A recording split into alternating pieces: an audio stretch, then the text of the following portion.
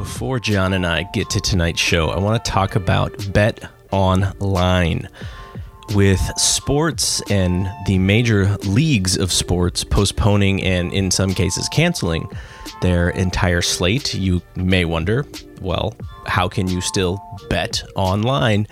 And so I wanted to give folks a little bit of my experience. I was betting UFC. I'm taking Paul Fontaine and Ryan Frederick's picks in our column that they do for the main UFC shows called The Big Payback. And I'm betting their picks. They're doing sort of a fictitious thing, and I'm actually putting real money in it. And it was very easy to do on Bet Online. The UFC has not yet completely canceled their calendar of fights. They're doing some empty arena stuff. So that's a possibility. If you still want to use Bet Online, that is one way to do it.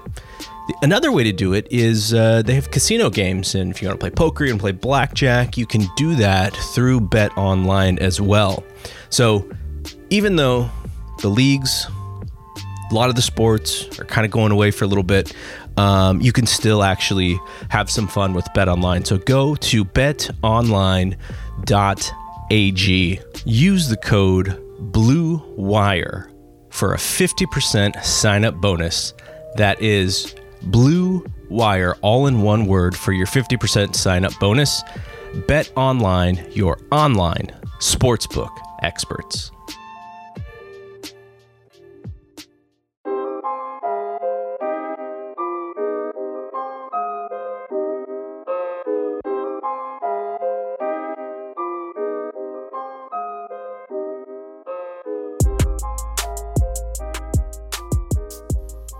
What up, everybody? This is Double G for the Fight Game Podcast. John, we are in changed times, my friend. How are you doing?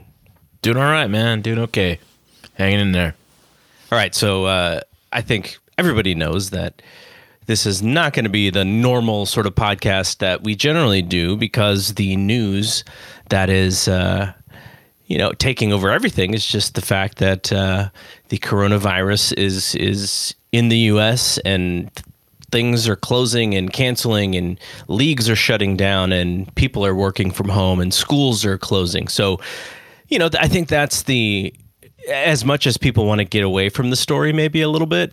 We can't have a show without talking about it predominantly.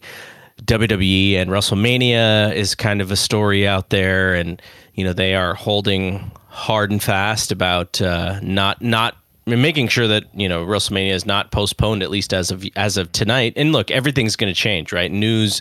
There, I was going through my Athletic app, and I was reading stories from yesterday that were already outdated because stuff had changed so fast. So anything we say here, it's possible that by the time you listen to this, it will already be outdated. I think the thing that kind of hits home for both of us is we have families, right? And the virus, the outbreak, the pandemic.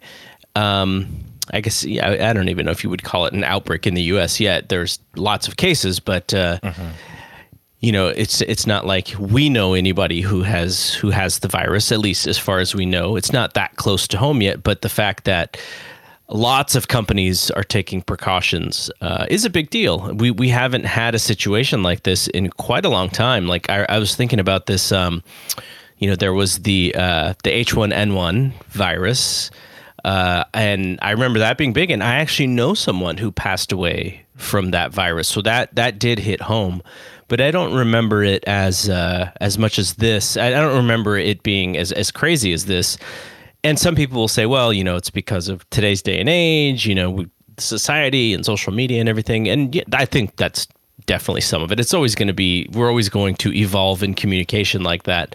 But this one just feels different. I was in Houston during 9/11 and I couldn't get home. And that was really crazy. And there was a lot of fear in getting home for a little while as well. But I still, I may have a bad memory about that stuff, but this still feels different. And so, we're just going to talk about it. Like, from your perspective as a dad and as a husband with 3 children, how are you feeling about everything? And, I know a lot of our escape is sports and wrestling and stuff, and we may not have that very, very soon. How are you feeling about things?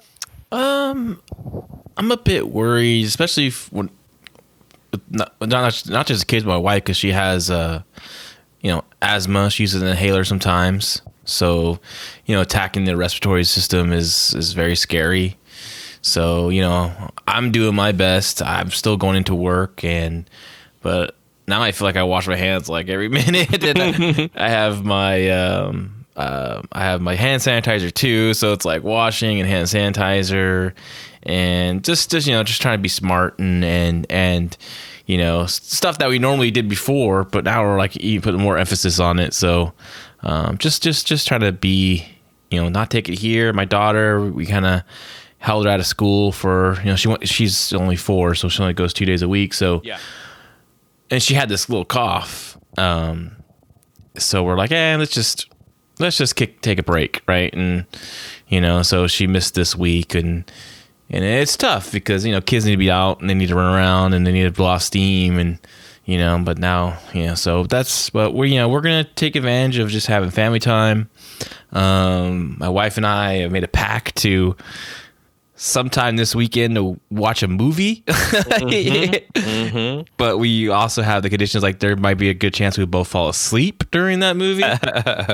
But we won't get upset about that, but we're going to do our best. So that's what I'm going to do. Take advantage of that and family time, and just stay as clean as possible with their hygiene, and make sure everyone just washes their hands, and sounds like my daughter trying to teach her, how important it is to wash her hands and everything like that. So we're practicing that right now. So, just to let everyone know, we will get to our normal stuff where we talk about the Wednesday night shows, though, I will admit I did not follow either show half as closely as I usually do, because, as I was watching AEW, the NBA, Rudy Gobert becomes patient zero for the coronavirus. And then Donald Trump shuts down all flights coming in from Europe, except for from the United Kingdom, all at this time. And everything is going crazy as AEW is going on. So I didn't watch it that closely. And, I watched NXT this morning, but it was kind of hard for me to just sit there and watch wrestling without thinking about like 100 other things at the same time. So, my review is probably not going to be too great, but we'll cover the important stuff.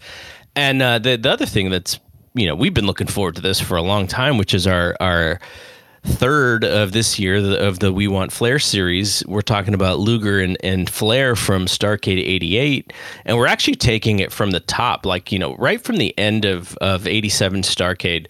So first, what we'll do is we're going to play an interview that I did with Big Dave Meltzer. We talked about Lex's early career, and we got into about Crockett Cup 88, and then you and I will pick it up from there, and that'll be our first segment of this 3-week episodic We Want Flair, and that'll be, and we'll talk a little bit about WrestleMania, but I do want to sort of mention one of the things that I think part of the reason why wrestling is so popular with a certain type of person is because you can go to an arena and you can cheer and you can spend some time with people just by traveling. And that's part of this, which I think it makes a lot of people frustrated about WrestleMania is, I know probably like 50 people who circle their calendar for WrestleMania every year, no matter where it is. And that's like one of their main vacations of the year.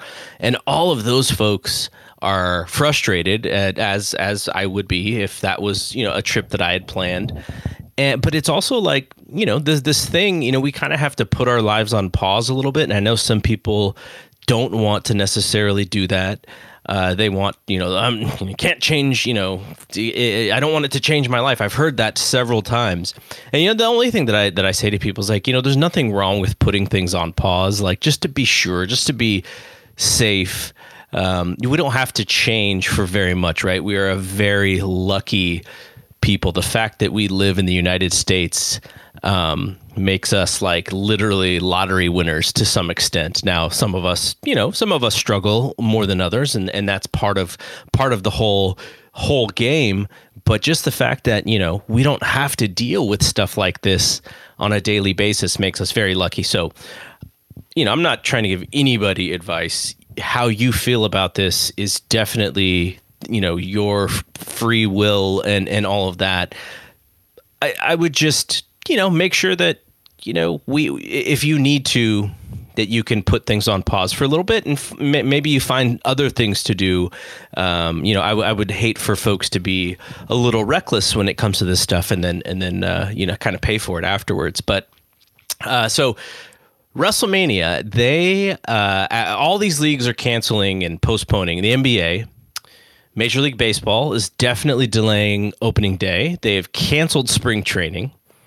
The XFL has canceled their entire season. I think they had about half of the season left. And yet WrestleMania is still not canceled. I think they are going to try and decide within a week. Dana White is having empty arena matches at in certain places. I think one of the upcoming cards is going to be at the Apex, which is their gym. And so there is still stuff going on that has not yet been canceled. And I kind of wonder why. Actually, I think I know why. But, what do you think about the idea that they want WrestleMania to go on and that they haven't canceled it yet? They're not getting out ahead of this like a lot of these other leagues, and they're kind of holding stubborn on this. I think they are going to postpone it, honestly. I think when a push comes to shove, it's gonna happen, and I think they're just trying to weigh their options for another week. And as we talked about earlier, as you said earlier, it's an evolving story, like by the minute, right? So I mean, they're just kind of checking things out. I think they will postpone it. I think it's gonna be postponed, and I don't know how they're gonna, they're peaking right now with storylines, so they can use those, I guess, possibly during Raws and SmackDowns, and then they could, if those shows still go on as well. It's a weird time, but I think they will postpone it. I think. Okay, will it be forced upon them, or do you think that's Vince McMahon looking at the landscape and finally deciding, like, okay, it probably makes sense to do this? Well, he hates sneezing, so imagine the coronavirus right now for him. It's like, dude, when this thing is over, someone is losing a match to an invisible coronavirus. Oh gosh, yeah, I'm sure it's going to happen like on a lot of indie shows. Remember when he had Shawn and Triple H and God? No, remember it was Shawn and God, right? Oh yeah, Shawn and God for Triple H. For him and Shane McMahon, right? Yeah, Vince and Shane. Yeah, it wasn't the proudest time of wrestling. We're gonna see it again, and God is gonna be replaced by coronavirus. There's some shows I will have to have my kids skip, I think. Sure. But yeah, I think Tampa is definitely gonna put the hammer down because the NBA, first one to jump on that, which got everyone else thinking, right? Yeah, I don't think Major League Baseball was gonna stop playing until that happened, right? And they have to really look at things.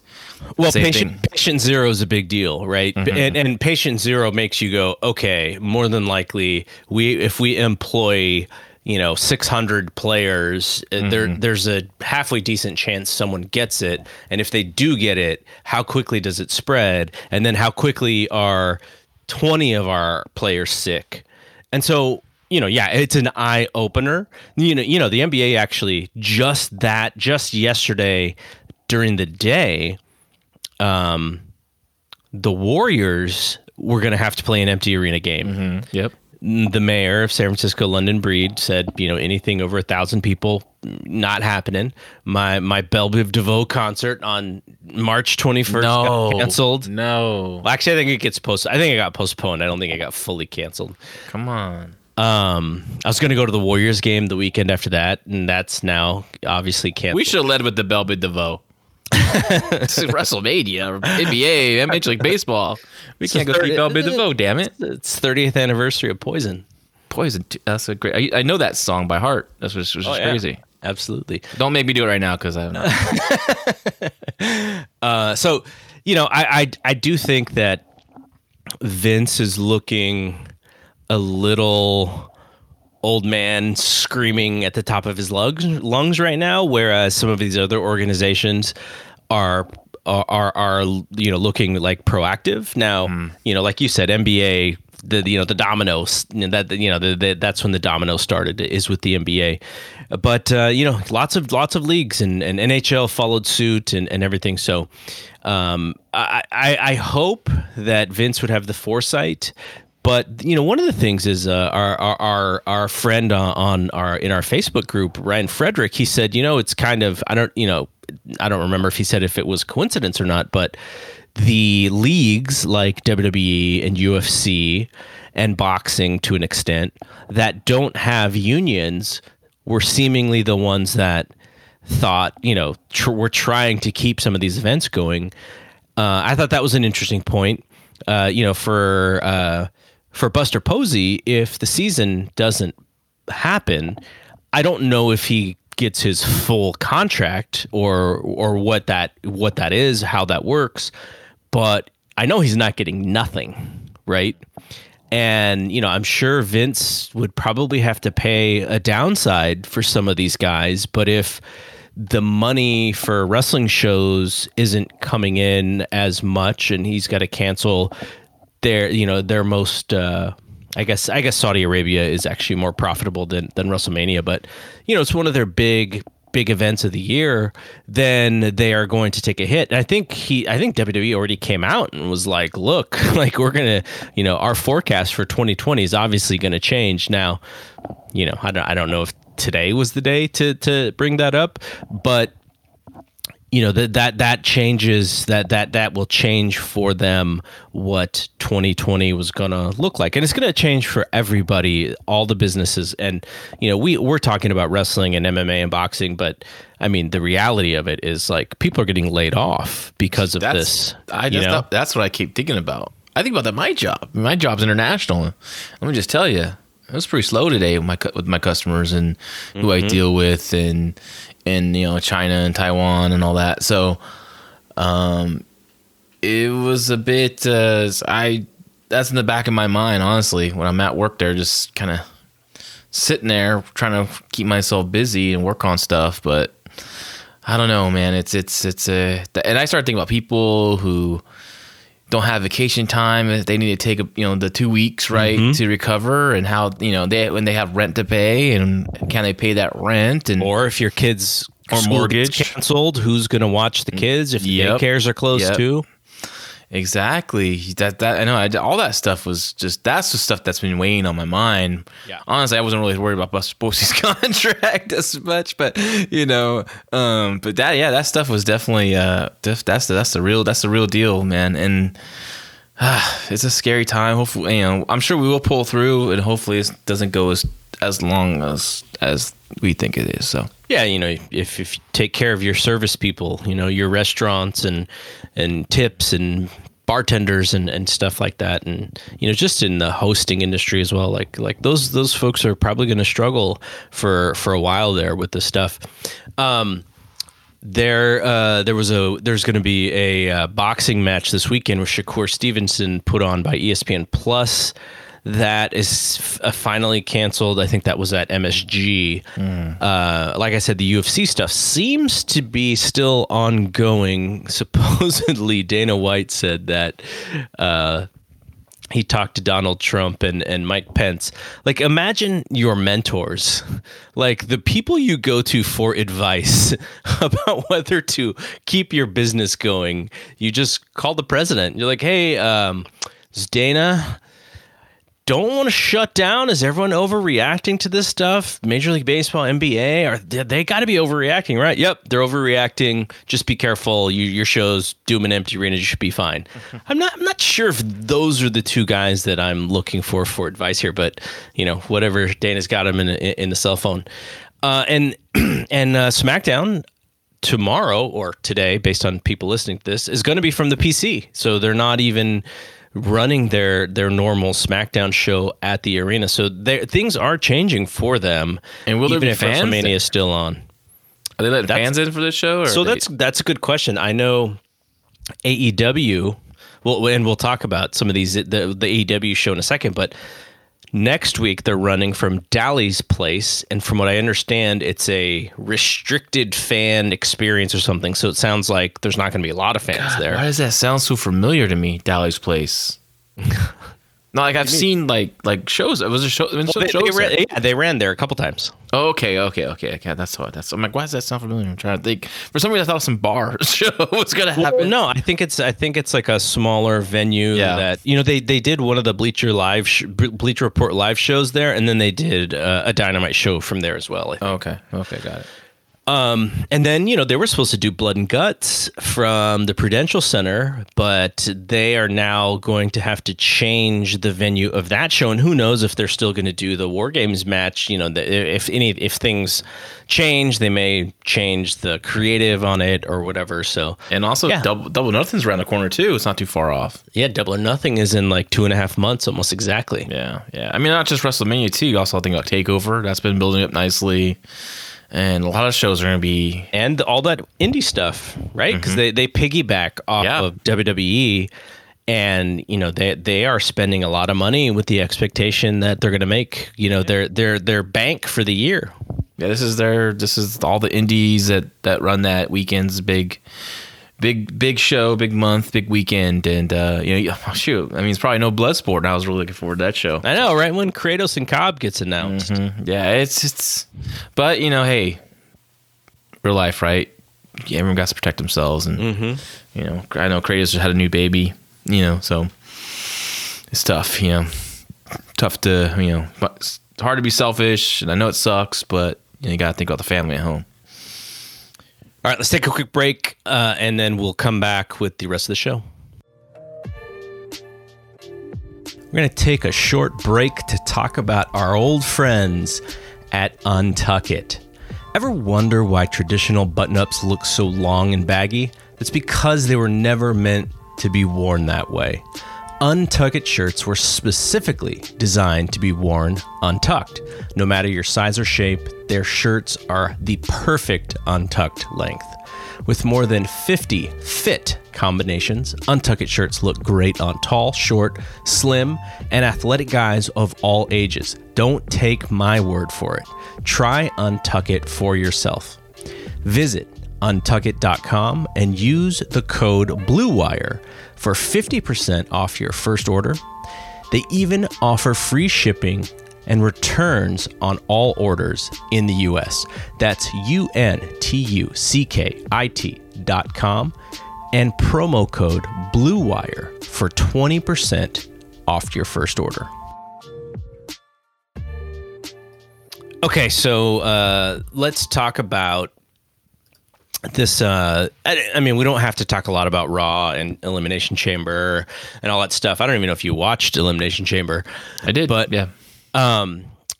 Shayna comes out as good as humanly possible in that chamber as the badass of the show, and so her match with Becky, I actually think, I'm waiting for Becky to carry this thing. I'm waiting for Becky to just her promo is okay. Her promo is pretty good on Raw, but I'm just waiting for her, all the stuff that she gained from beating Ronda last year. I'm waiting for that superstar to come out and to carry this program, and I just absolutely don't see it. And Shayna's too new to be the person to carry that. I'm still intrigued with this match, but I feel like Becky is not clicking enough for this to mean as much as it should have. Starting to go a little too long. Starting to with the Becky thing, I mean, she's still selling merchandise, still popular, but it doesn't feel as obviously things kind of cool down always. But I think the fall and maybe the summertime this year, we talked about it after WrestleMania last year. Like there need to be a follow up. Right? Who's going to follow Ronda? And, it's tough. They didn't really have much. I mean, they had Sasha for a little bit and all that stuff, but, a lot of people have seen these matches already. So, Shayna at least is new. But I also think too with this, what's going on in the real world, it's just kind of holding the cloud too over everything. But I'm looking forward to that match still. I don't think it'll be last on the show. I think should be somewhere in the middle, and I would hope Shayna goes over because I think that's what that division needs, and that's what Becky needs. Becky, I think it would benefit her to chase Shayna. It would benefit, something new and fresh on the show. So I think that's what I would do personally. Not just because I'm biased, because, worked with Shayna before, know her. It's just, I just think that's the way you go as booking. It just seems that natural. So I think my opinion has been pretty clear on the Charlotte Rhea stuff, which is when they've actually been in the ring together, I found it to be pretty flat. Even last week, or I'm sorry, this last week, this last Monday, Rhea kind of got a little bit on her, but it still feels really flat to me. Like I don't like I know Charlotte is trying to be the queen and she's not selling anything. Rhea just looks like the little sister trying to beat up the big sister, and big sister's just like pretending that she doesn't exist. And I just don't know if that's the right way to do this, because it doesn't make me more interested. It actually makes me feel like Rhea, who was super hot when she beat Shayna, is cooled off like tremendously. I didn't like what they did on Raw. I did like what they did on NXT. I thought they actually made up for a waste on Raw with Rhea. I don't like I'm okay with her smacking Charlotte, but I'm also not okay with Charlotte smiling about it. And that was what ruined it for me when I watched on Raw. When Rhea came out and smacked her, like, I want Charlotte to be pissed. Like, she should be furious. Don't come into my place and disrespect them like that.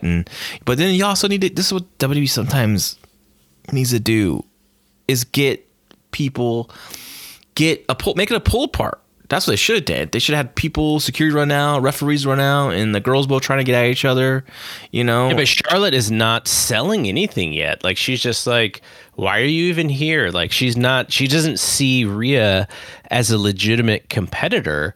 And so thus, if they did a pull apart, by the way that they're sort of acting with each other, it would seem really weird. I think Charlotte has to dig in and think of Rhea as someone who she really wants to beat up now.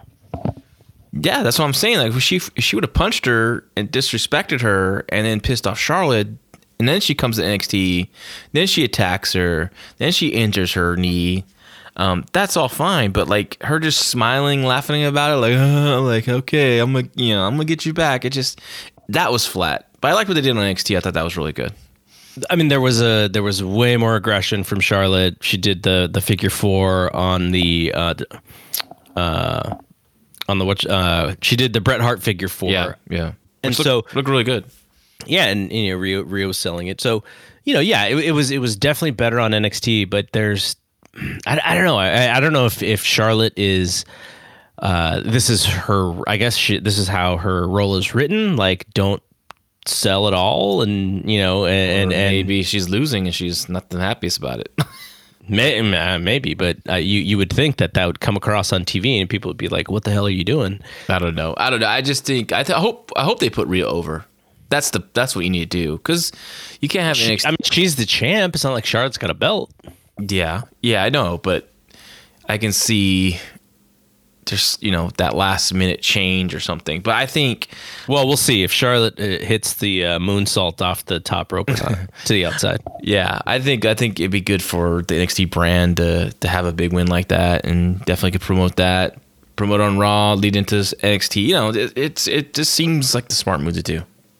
Okay, but what really sucked was AJ and The Undertaker, and then it went to Raw, and it still sucked. Like, this is one of the worst things that I think they've done for a big match in WrestleMania in a very long time.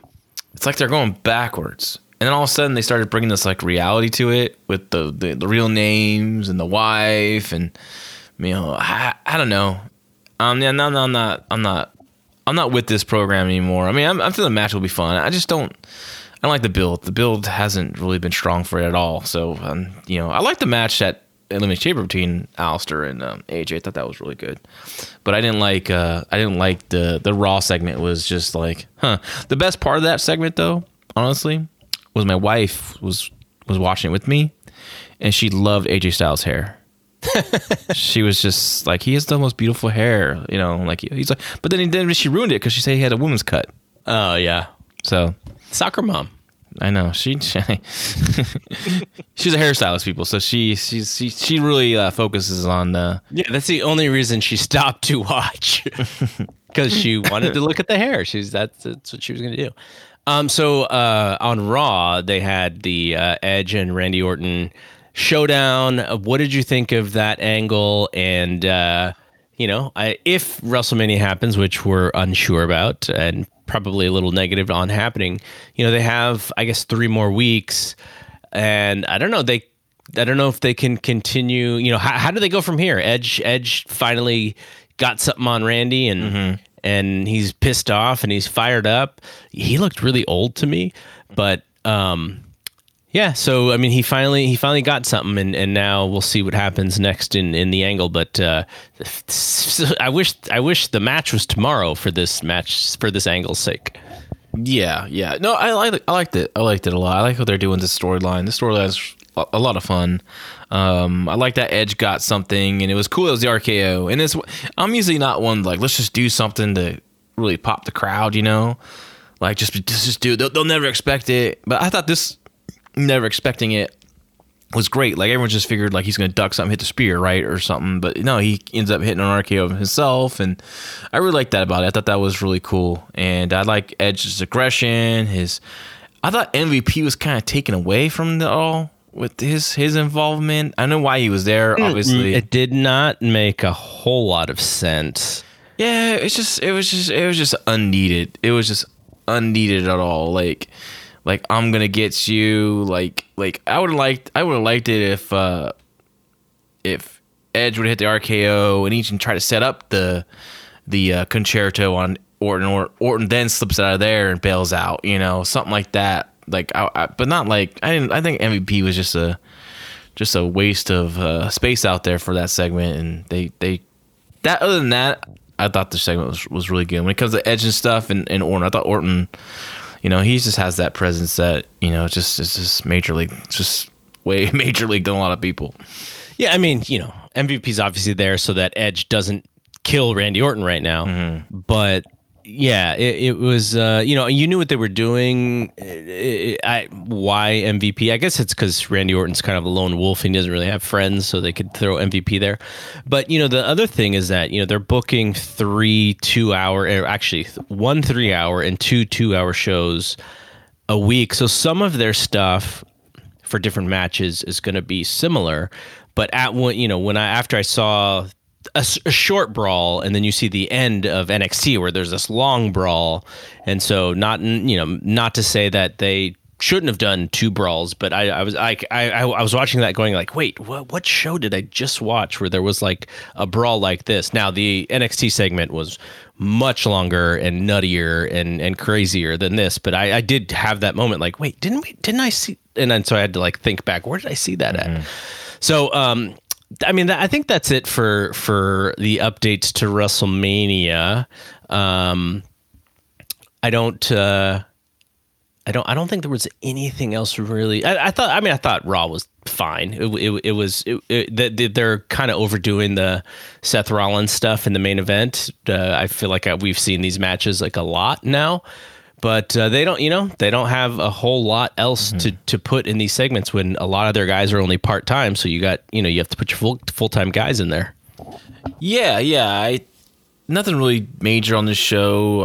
Drew McIntyre beat Eric Rowan pretty fast and destroyed the fake spider. I think that was the right off that crazy idea that they just had no finish for. They did. It got changed, or who knows what happened with that damn thing. There's a nice Rey Mysterio Hector Garza match, Angel Garza match that opened up the show, which my son, I sent you a picture, was glued. And I don't really put wrestling on, honestly, run the kids yet, because it's kind of hard to explain everything right now. He's going to be 2 in May, but I was like, this is fine. He's playing his toys. He's not really, paying attention. I'll just throw it on. Well, Rey Mysterio looks like a real life superhero, right? Real life Spider-Man to him. So he sat there and he damn near watched that whole match without moving his head. He was just, and that was really cool. But yeah, but that was the only thing memorable for me when I watched Raw. Really, I mean, other than that last segment, I mean, the Edge and Orton segment, and that was. But everything else I thought was pretty. This is pretty flat Raw compared to the previous weeks, where I thought were pretty good. And something that you and I have speculated about last summer, and it's on our YouTube channel, the segment specifically, the Fight Game Media YouTube channel. Rob Gronkowski sounds like he's in, and he's going to do some stuff in the ring. And I think that's I don't think it's a big deal. But we talked about the synergy with SmackDown and Fox, and wanting maybe some real sports stars or whatever, and so he's coming in, and we kind of had thought back in August before SmackDown went to Fox, that he would be a great addition to kind of be a little bit of a change for that show, but that didn't happen then. But it sounds like he's gonna. At least the idea was he was going to be at WrestleMania, maybe to set up something for 37, which kind of seems to be the deal these days. They're using this WrestleMania and stuff to set up the big one in LA. But Mojo's on Raw, man. What you gotta do? Gotta have Mojo and Gronk together to cause chaos. Maybe you want to separate those guys. Maybe you want to separate them. I don't know, but yeah, that's cool. I mean, that stuff's fun, and you got to have a little croutons on the salad that has some crunch and some excitement. I just don't want him to go like full Ronda and be on every episode of SmackDown. I thought that hurt Ronda's mystique a lot, but having her just, I know she wanted to be the wrestler. She wants to live the wrestler life. But I thought that a little bit of a mistake for her to be on every show. But Gronk, I hope it's scaled back. They pick and choose their spots, their moments. Who will he work? I'm trying to think on the SmackDown side. Like a big match, I guess you could definitely build up Cena and Gronk. That would be a mainstream attention match. I don't know who. I'm trying to think right now because I don't really watch SmackDown lately. So I'm trying to think. I know like guys like Ziggler, you could put him in a match on TV. That's the first person that I thought too. Well, yeah, because he's going to make Gronk look great. He's going to do crazy. He's going to crazy bump for him. Yeah, that's why Ziggler is so valuable too. A lot of people, are down on him a lot, but he has a great role as the guy that you put out there to have a good quality match to make something look great. He wins some, he loses some, but there's nothing wrong with those kind of guys on your roster. You need a lot more of them, honestly. Just how about we take the good part of Shawn Michaels and not the bad part of Shawn Michaels, and let's create a new wrestler. I feel like Dolph does a lot of the stuff that I thought was very silly from Shawn Michaels, but like the crazy bumping on certain stuff where it kind of takes you out of the match. Like I hated when Shawn did it, and I don't like it when Dolph does it. Okay, so let's talk about these Wednesday shows. Like I said, I was kind of out of it on both of them, so I'm just going to kind of hit the high points, and John can fill in the blanks of what I missed. For AEW, the whole storyline of the show was who was going to be Paige's partner.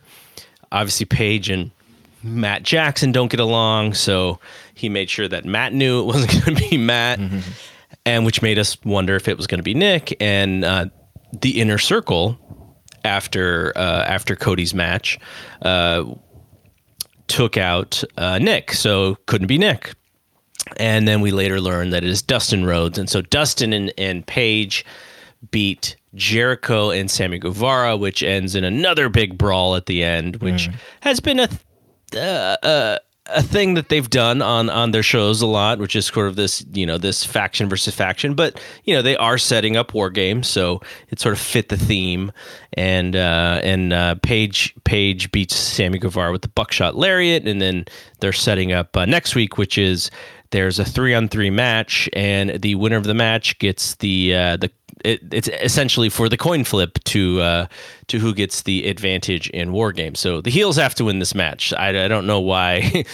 I don't know what the reason for the match is, but the heels have to win for War Games or Blood and Guts to make sense. Yeah, I like this. I always like this to have a match for the whoever has the advantage in the war games. The first time I saw someone do this was actually Smoky Mountain. Cornette did it for a cage match, a war games like match. It was a single ring, and I think it was like maybe Jimmy Delaire or something like that versus Ricky Morton or something like that in the opener. I like that. Instead of a coin flip, I used to hate the coin flip because it was cool when it first happened a couple times, but then you're like, wait, the heels always win the coin flip. So I always thought that was kind of stupid. Russo had the idea that the baby faces need the advantage. He would because he's an idiot. But I thought AEW overall was fine. This is kind of like not as good as the previous weeks, but that's going to happen. I thought maybe the Cody Ortiz match went a little bit too long. I know for sure one match that went way too damn long was a Death Triangle versus Joey Janela and Private Party, and you're trying to get over this new heel group, and the whole match they're just bumping around for these baby faces, these lower mid card baby faces, and they go into a break, which by the way, Jim Ross keeps sending it to a break for picture in picture, but it was never picture in picture. I don't know. No one was telling Jim Ross they were not doing picture in picture for most of these matches. So the heat was all, for the Death Tracker was all during the break. And when you come back from the break, now they're getting their ass kicked again. And I'm like, this is supposed to be a new, heel group that you're featuring, this new trio. And I was just frustrated the hell out of that match. I'm like, it just ended. It should have been faster. It should have been 6 minutes. And I'm just happy Private Party is still employed. I was wondering where the heck those guys were.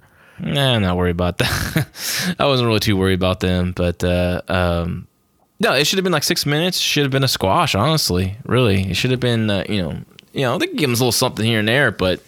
The heel should have been dominant here, but I don't think they really got over big in this match. I mean, the crowd was going crazy for the moves. Obviously, they're just going big moves and big kickouts, but that's not what this match is designed for. Just matches, you got to get these guys over, and the way to get over, they got to beat someone and beat someone convincingly. I didn't believe they beat these guys convincingly.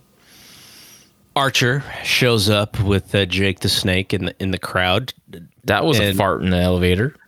I know I was trying to remember, and again, I was like I said, I wasn't paying as close attention. But did they show him outside of that one moment? That was it. He just walked out with Jake, and Jake is 6'5". Yeah, probably that, or maybe even taller. Yeah, maybe 6'6". He's a big guy, tall guy. Archer, big guy, tall guy. But next to Jake, he doesn't look that big because Jake's almost the same height. So I thought that was it just didn't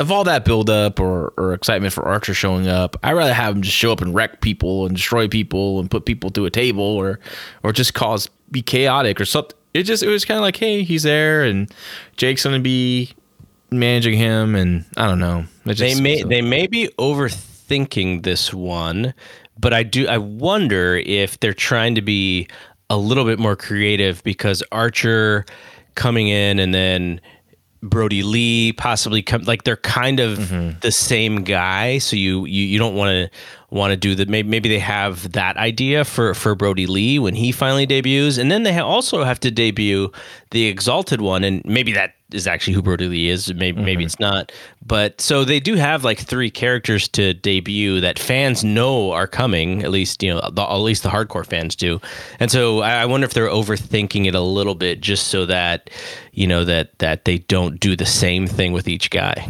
It would be cool if what they should have done is when I know things got postponed, and I don't know what they're going to do with this cage match now, but let's say everything's going planned, right? It would have been cool if Jake kind of made another promo. This week could have been off air, but like a VTR kind of promo, and then my guy's coming, etc. And on the War Game show, when Cody's about to go in, right?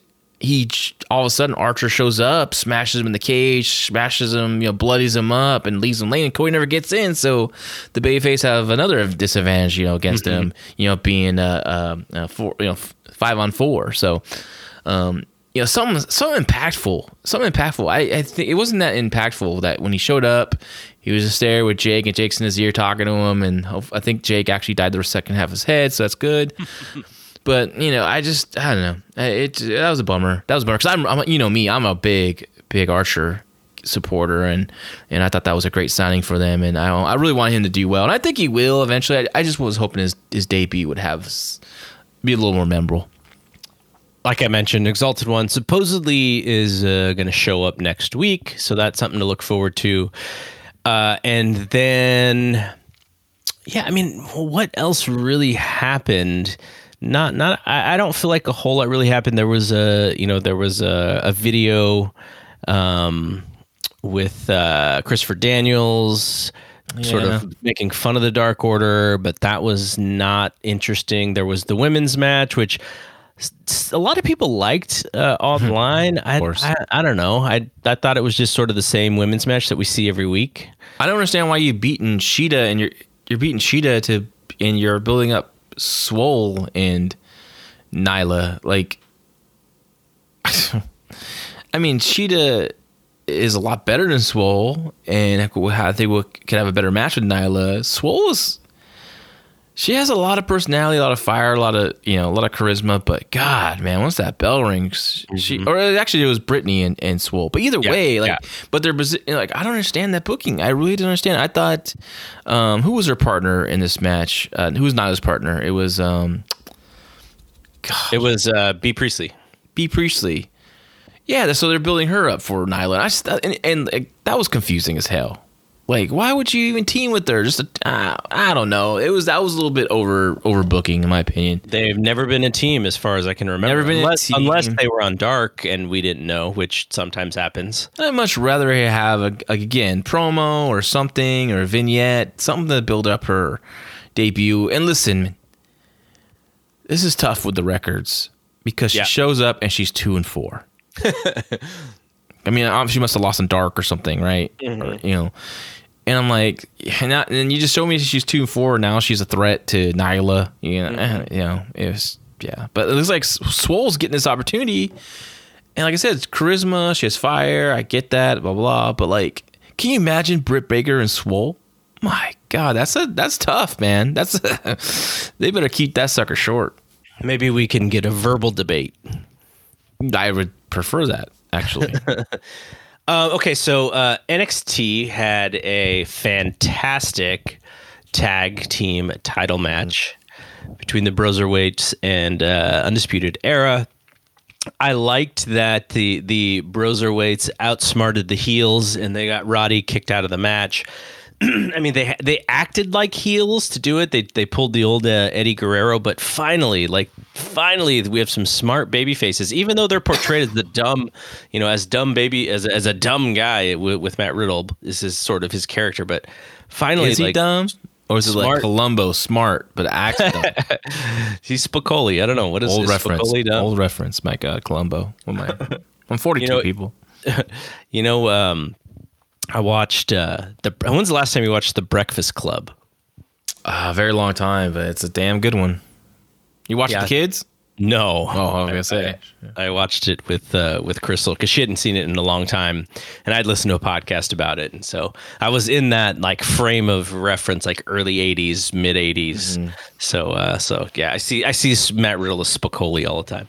But that was a really good match, and then that was Fast Times. You must have watched Fast Times then. No. I'm just saying I was in that mindset. Oh, of, got that time frame. Excuse me. So the Grizzled Young Veterans get involved near the end there, near the finish. So, I mean, this is the best wrestling match on TV this whole week. So I kind of got into it. I thought there might have been a title change. Honestly, yeah, I thought so too. That was a great freaking near fall when the Grizzled Young Veterans came out. That was awesome. The only thing I didn't like is Riddle had to look behind him to see that he was going to get German suplexed. Like, I thought everything was perfect until then, and then I was like, and it doesn't really take that much away from it. I thought NXT overall was pretty strong. You know what I really liked? I really liked it at the Performance Center. I liked the lighting of the Performance Center. I liked that crowd was a little hotter. than the Full Sail one. It just felt like a livelier show than recent weeks. Yeah, because the crowd was so much better than the Full Sail crowd has been recently. Yeah. I really, I like the opener with Keith Lee and Cameron Grimes. That was freaking nuts and exciting. I mean, what do you think of the story there that Priest comes in and hits Lee and gets him to his knees, and Dijakovic saves him, and then all of a sudden Priest doesn't know that it was actually Priest, and he thinks it's Dijakovic. So I mean, it seems like they're doing a tag, or they're going to do a three-way. Four-way. So Priest or Grimes, you don't think is going to be involved at all? No, I think it's a three-way. It seems like it because he got beat. I mean, to me, this performance, honestly, I thought he was awesome. I think he should be in there. I think going from this point on, you got to start building this guy up again because he is freaking fantastic. I say it every week. It's like, man, I didn't really give two shits about him in Impact, and from what I saw, and I was like, but then like here, like, God, I just love that guy.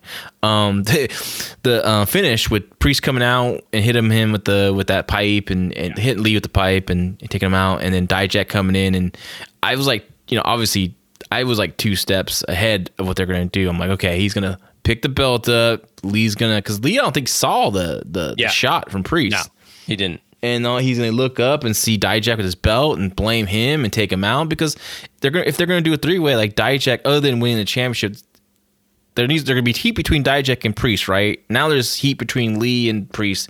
Now we need to have some extra heat, not just the title, with Dijak and Lee. So just adds another layer to that match. That match is gonna be freaking nuts, right? So.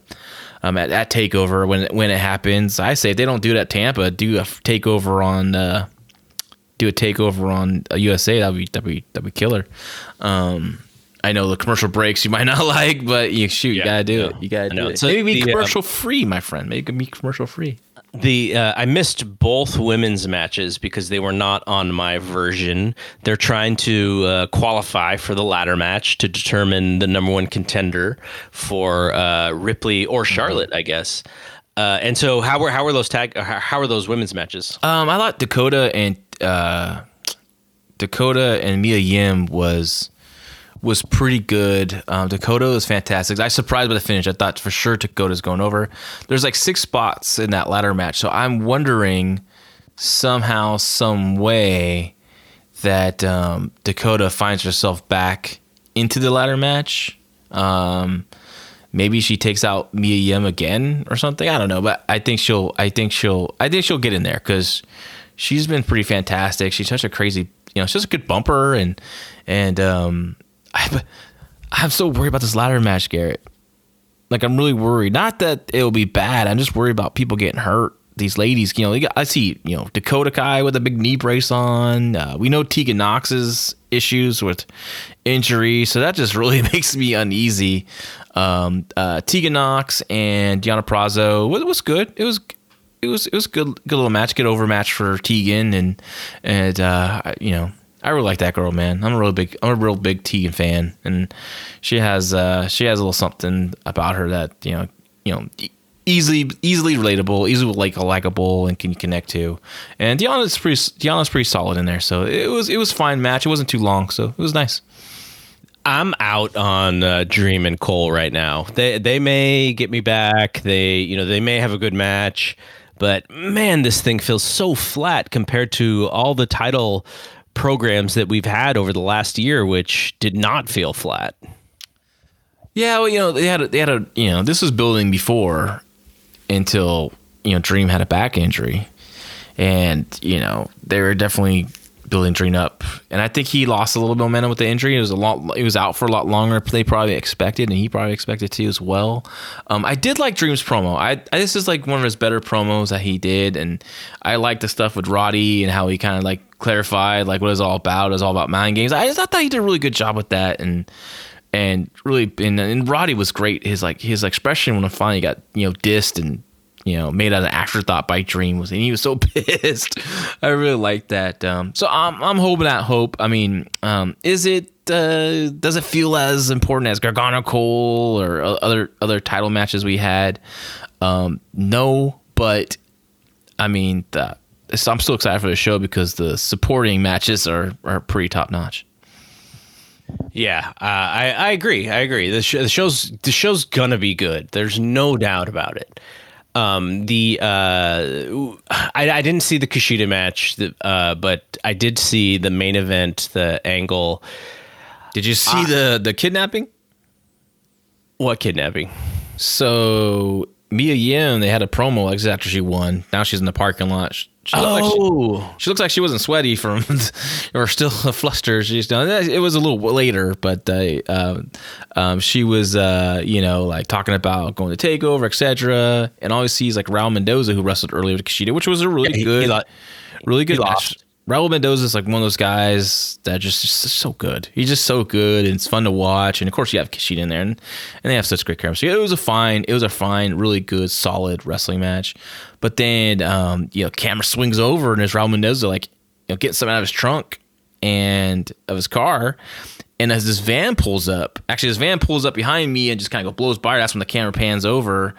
And you see Raul Mendoza and like these two luchadors, look like the conquistadors came out and just take Raul Mendoza away. So I'm guessing one of them must be El Fantasmo, right? El Hijo del Fantasmo, I'm guessing, who was like Joey Bala or something like that. I forgot what name he's using on the Coconut shows. I don't know who the other lucha guy is, though. I don't know yet. I haven't looked up anything on spoilers with that. So it was weird, but I'm guessing... Which is also going to be weird too if they have another lucha trio with because they already have Kalisto and the Lucha Party and all that stuff. So, we'll see who that is. I'm sure one of them has to be a Hijo del Fantasma. I don't know who the other guy is. I'm trying to think what luchadors. It could be Jake Atlas, but he's not. I mean, I would think there's be more. Who else they have that could be? I'm trying to think. They have so many people. They do have a lot of rosters of I'm just trying to think. I just can't think of it on the top of my head. There's someone easy that we're not even thinking. Yeah. Okay, so Ciampa and Gargano. I liked this, and I wanted to love it because of how much that these guys put into it. There's a lot of thought put into this. There was a lot of... It wasn't like your normal brawl. Like there was some dangerous stuff. I mean, it looked like they were throwing around real weights to me. That's what it looked like. Yeah, I think it was. And so that was crazy. And then they did the thing off the stage or off that area onto the table. Like that was ridiculous. But still,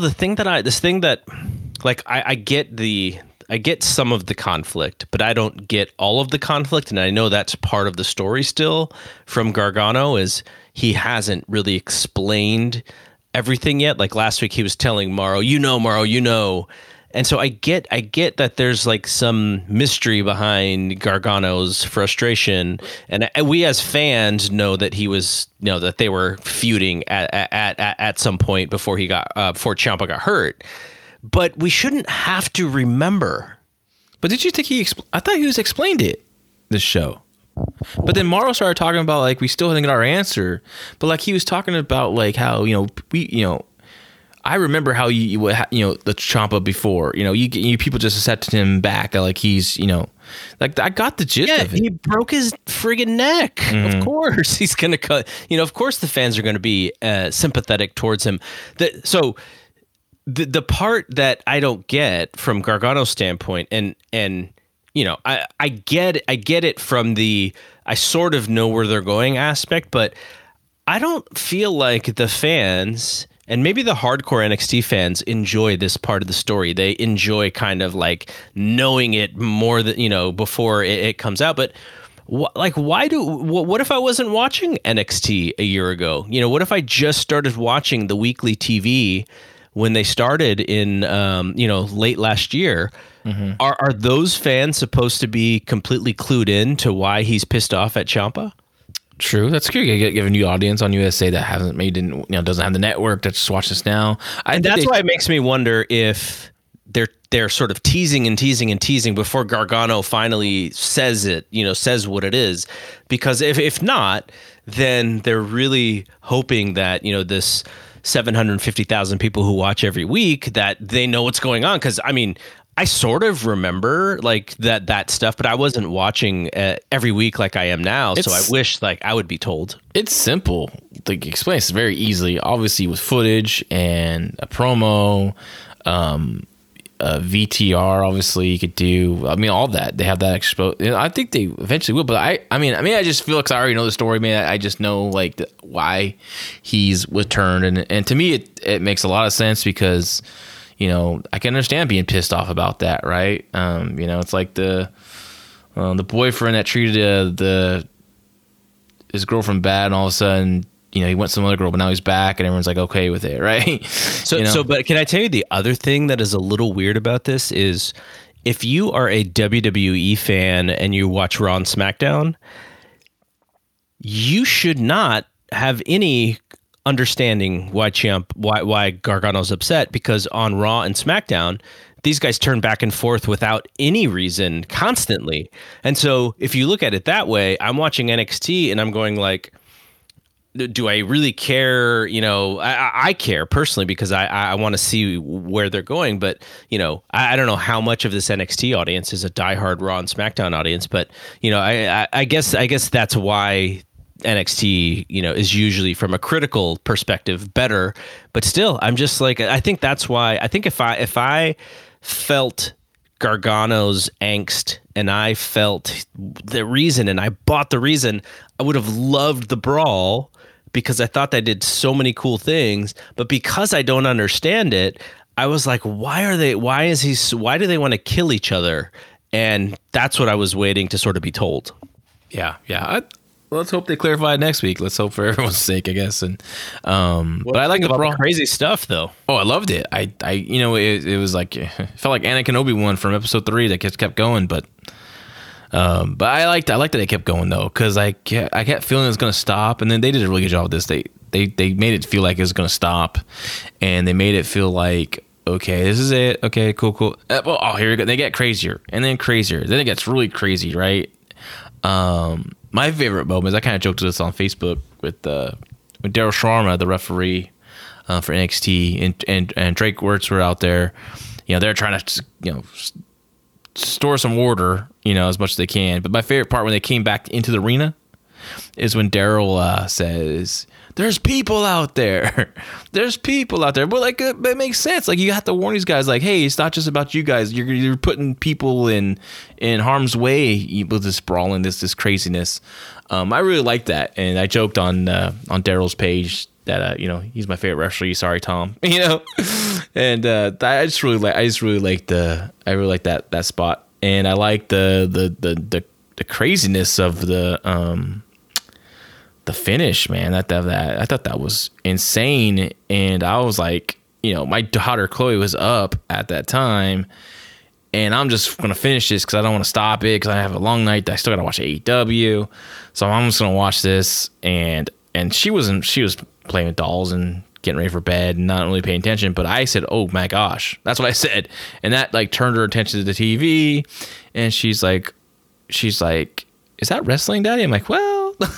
It's hard to explain to 4-year-old about wrestling, and I was just like joking around saying, "Where's Tom at? Where's Tom? Where's Tom?" And she's like, "Where's Tom? Where's Tom?" And I was like, "He didn't come out. I don't know why. He must have been busy doing something else."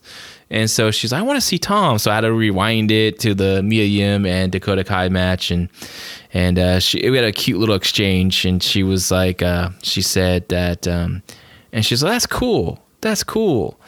And she goes, "Daddy, is Tom a wrestler?" I'm like, "No, he's a referee. He keeps law and order inside that ring."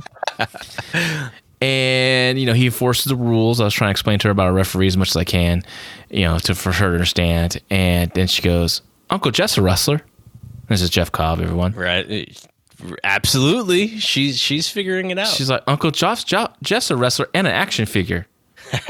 And I go, "Yes, he is." And she goes, "Daddy, you have a lot of friends who are wrestlers." I was like, "Yes, I do." So it was a lot of fun, and she did tell me she's going to be a wrestler when she gets older. So oh wow, yeah, great. So she's gonna have to face some of the McMahon women if she really wants to be the champion, though. Oh, and then as I was rewinding the show, I was going like speeding through it, and she saw Rhea Ripley. and she said it was so cute. She goes, "Why's that girl got a boy's haircut?" I was like, it's her style. She has like a style. She's kind of she's kind of edgy, and she's kind of like she's kind of like a rebel. And she's like, yeah, she's cool. it was just cute, man. It was fun. It's like I'm getting excited about the eventually watching this stuff with my kids. Yeah, you're gonna have some time with the lack of sports on TV if you want to watch more with them anytime soon. Yeah, I'm gonna take them through the first of all, we're gonna start with the WrestleMania 1 and the beginning of rock and wrestling, and I'm gonna educate them. I thought you were gonna say like Farmer Burns and stuff. Oh no, well that's a whole nother course. Okay, so let's move on, and we're actually going to begin our We Want Flair segment. And the first segment is me talking to Big Dave. So just to set this up, I was like, hey, can we talk about Lex Luger's early career? I don't know a ton about it. And so he was like, yeah, let's talk about it. So we did 18 minutes or whatever, so you'll hear that. Then John and I will come back and we'll talk about anything John wants to talk about that time period that Dave was talking about, and then we'll sort of go from where Dave and I stopped, and we'll go all the way through right until December of 1988.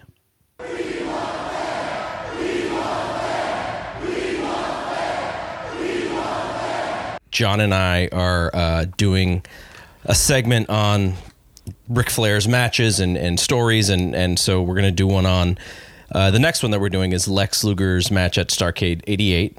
And so that's the one. Is that the Norfolk? Because they did one at Great American Bash Norfolk at that the Scope, summer at the Scope, and then they did the Starrcade one. That's the one. That's the real intriguing one. Yeah, the one in Norfolk because it was supposed to be Ric Flair and Rick Steiner, right. and Dusty was trying to get Ric Flair to go on, and then Jim Herd was in the panic and called up Larry Matisic. I remember that day like it was yesterday. Me and Larry and Jim Herd back and forth all day trying to, with Larry basically telling Jim Herd how to handle the situation. And, because the whole thing was, the key is that if Flair was unhappy and left, which he could have done, then the Turner deal may very likely have fallen through, and then it would have been the end of the company. Yep. So it was like a lot was riding on this, on making Ric Flair happy. And the thing is, Rick was not aware of any of this, because Rick afterwards, he's going, if I had known this, he could have played for a harder deal. Right. But he didn't realize how important he was to Turner making that deal to buy the company. So they had to have Rick in tow, and Dusty was just trying to get rid of Rick, because I don't think Dusty wanted someone else to buy the company, because as long as Crockett had it, I think that Crockett would have never gotten rid of Dusty as booker. Right. And you put in a new owner, and all the talent at this point was, mad at Dusty. Dusty knew his days were kind of numbered, and they were going to go in another direction. So it was a really intriguing period. So that whole time period is fascinating. Absolutely. Changed the whole business. So rewinding a little bit, because we're talking about Lex, and I've read up stuff. I know I've read up matches and Lex's book, which is kind of interesting. But the beginning of his career is a bit of a blind spot for me. I know that he was Florida? wrestling in Florida. Yeah. He got pushed from day one. CWF. I think that they gave him the Southern title like he was only probably wrestling for, I don't remember how long, but maybe only a couple of weeks, and they gave him the Southern title right away. Yeah, he beat Wahoo. Right, yeah. So as a prospect, or, today we see tons of guys coming through NXT or whatever, and you kind of go, in a couple years, that guy is going to be really good. Was Lex thought of in that way back then? Lex from day one, they thought he was going to be the next Hulk Hogan, and bigger than Hulk Hogan, because the whole idea is Hogan's bald, Lex isn't bald. Lex has a better body than Hogan. He's almost the same height as Hogan. He's a better athlete than Hogan. Just wasn't as charismatic as Hogan. But, right. But when he came in, it was like Hulk Hogan was the star, and this is going to be the next star. So yes, he was thought of, and especially by Bill Apter, which is funny because Lex wasn't always the nicest guy to Bill Apter at all, and Bill Apter was the one who really made. I think Lex would have made it anyway, but Bill Apter was the one who really made Lex's career at the beginning, because he put him on the cover of every magazine because they thought he would sell magazines because of how he looked, and they created this Lex Luger aura. and no one in Florida outside of Florida had seen Lex Luger. So it's just some guy in pictures. And, he got signed after 1 year to a $500,000 a year contract, which was incredible money in those days. Nobody got that except for like Ric Flair and Hogan and maybe Macho Man in the whole business. So it was like the whole thing is nobody ever made more money based on potential than Lex Luger. I mean, they brought him in, and I mean, the whole thing was he was going to be in the Horsemen. The whole deal. He was going to be in the Horsemen. He was going to learn from Flair by being there. Then they were going to do the angle where him and Flair split up, and then he was going to win the title, and he was going to be Hulk Hogan. He's going to be Hulk Hogan, and the new Hulk Hogan, and the better Hulk Hogan, and they were going to win the wrestling war. That's how Lex Luger was supposed to be at the beginning. You mentioned the Hogan comparison, which is, I think, the natural one. But what's also and funny. Then Vince wanted him to be the next Hulk Hogan too. What's funny though is I want to say these observers are in the late 87-ish time frame. You wrote that the next Hulk Hogan would look nothing like the current Hulk Hogan. Of course, obviously. Well, I read a lot of that old stuff, and it's interesting. But yeah, because copies never are as good as the original, and you're going to want something different, whether it's... Though the Hogan sort of re-envisioning or remixing the next Superstar Billy Graham. But Superstar Billy Graham was years earlier. There was a big break between Superstar Billy Graham and Hulk Hogan. Right. I mean, the next Hulk Hogan was Steve Austin, who, I mean, he was very, very different from Hulk Hogan. Very different. Yeah. I mean, the next Hulk Hogan was almost Hulk Hogan in the NWO. Yeah. Okay, so as a worker, reading back through a lot of those observers, it seems like the athleticism was there, the cardio wasn't there. He was really muscular, which blew him up a lot, but he was put with some really good workers, so he had good matches. Sometimes. When he was in Florida, I was not impressed, but it was so early in his career, he was just being pushed way too fast. But he had pretty much nothing matches in Florida. Rick struggled to get like a 3-star match out of him, and that's Ric Flair in his prime. So the match that Luger mentions in the book, he says that he went Broadway, but I looked it up, and I believe the match he's talking about with Flair is the Battle of the Belts 3. Right, which was like, I think it was about 30 minutes. 31 minute time limit match. Well, it was what didn't they do like, it was a 3-fall match, but they did like... One apiece. They did time limits on the falls, like maybe, was it like 20 minutes each fall? So... Yeah, that part I don't know. I don't remember exactly, but it was like it was a draw, but it was nowhere close to 60 minutes because they knew he couldn't go 60. So it was like about 30 minutes. I remember watching the match, and that's the one I was actually thinking of. That Flair's, I mean, it was a passable almost good match, like 3-star, 2 3/4, 3 1/4 type match. I think. I mean, but way like. Ric Flair would have better matches with almost anyone than he had with Luger on that night. So when he comes into to Crockett, he replaces Ole in the Horseman. Yeah. And you go all the way to Starrcade, and he loses to Dusty in the cage in a finish that was sort of reminiscent of how he won the title against Nikita. JJ throws the chair over the cage. He knocks out Nikita, puts him in the torture rack. In this match, JJ throws the chair in, and Dusty DDTs Lex onto the chair. I think that's how I haven't seen that match in a long time. Yeah. But so at that point, you had written that the turn, because he turns by not allowing JJ Dillon to win the Bunkhouse Battle Royal. Mm-hmm. All the Horsemen are left except for Flair. It's the 4 of them. JJ's telling the referee, all 4 of us can just win and we'll share the prize. And he's like, no. And then JJ thinks like, maybe I can win this match. Arn and Tully jump over the top rope. Lex doesn't. Lex clotheslines. I think he clotheslines him out. And then he gets jumped. And so he wins the match, and then he gets jumped out of the Horseman. Mm-hmm. So that's how that angle worked. But as he is turned babyface, you're basically writing that at the time that the writing is on the wall for Crockett. They just got blown out of the water because Starrcade sucked, and it didn't get the distribution was awful because Vince pulled the power play. Vince pulled the power play, so there was all this money that they were expecting to make, millions of dollars on that show. Like $3 million, they probably would have made more if Vince didn't do that. Yeah, it probably cost them $3 million, which at the time, the way the business was, I mean, that was make or break. Because they had spent a lot of money and they needed that $3 million. They didn't get it. I mean, that power play by Vince. I mean, the irony to me always was that power play by Vince led to Crockett having to sell, and he sells to Turner. So Vince ends up, and it didn't really turn out that way.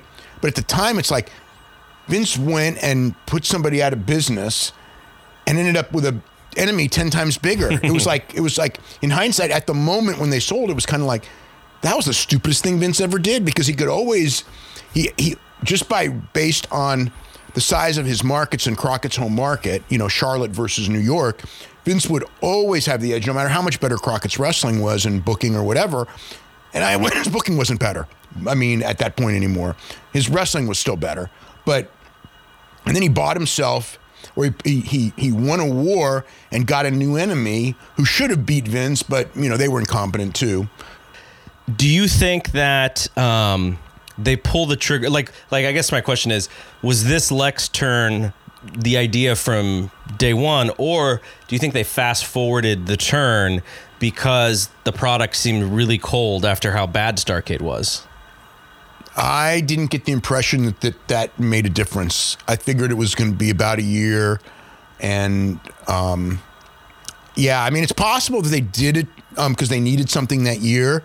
And Flair and Lex, they knew would do business, because Lex's turn, that did reverberate, it really built the company. Because Lex and Arn would do some singles matches where Lex would win to set up the Flair match. And Lex and Arn were doing big business. They were doing a lot of good gates. And then Flair and Lex was a real strong program at the gate. A lot of people rip on the finish at the Great American Bash with that blood. And the execution of it was terrible because it was barely bleeding. But coming off of that, they did great business for the rematches. So it was, a lot of people, they should have just put him over. And it's like, Lex chasing did business. Yeah. Then it was going to run its course, like everything in wrestling runs its course.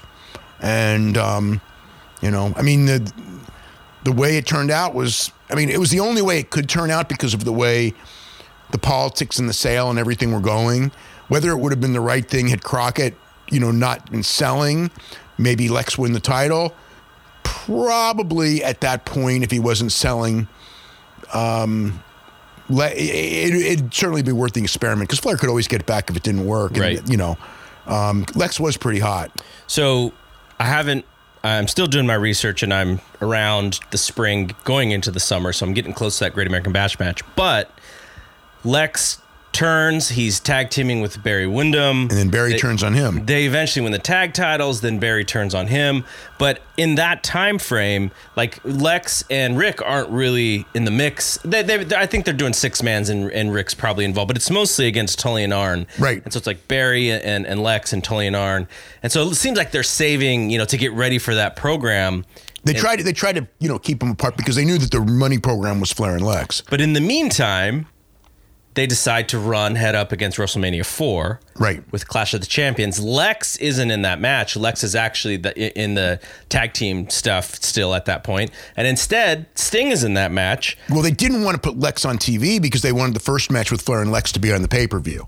And pay-per-view was where the money is. And the TV was just a showcase show. It wasn't one of those things where, even though ratings were phenomenal, they'd never had a show like that.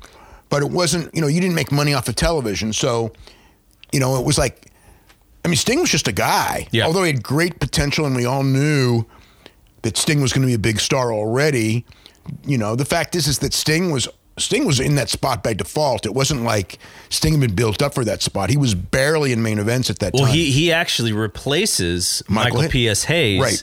In the main events, because something happened with PS. There was a contract dispute, or because he then soon thereafter he's booking World Class, I believe. Okay, yeah. So Sting is like wrestling Flair heading into the Clash around in a few shows, cities, and it wasn't drawing big or anything. And so then they have this Starrcade match, and by that point, No, not Starrcade. I'm sorry, the Clash. The Clash. By that point, you were writing even before that match, like a couple weeks before that match, you were already writing that you thought Sting had surpassed Lex as the new upcoming babyface for Flair. He was getting better reactions by that point.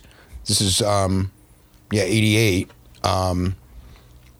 He had more charisma than Lex, but he didn't draw bigger than Lex against Flair. I mean, Flair and Luger, for whatever reason, always drew bigger than Flair and Sting, but Sting got much bigger crowd pops than Luger because he connected with the crowd, which Luger was too cold to connect. He connected with the crowd good, but he was still very aloof and the people could see through it, and Sting seemed like a cooler guy. So I always thought that, like, in the long run, Sting was going to be the bigger star. I was pretty sure Sting was going to be the bigger star of the two.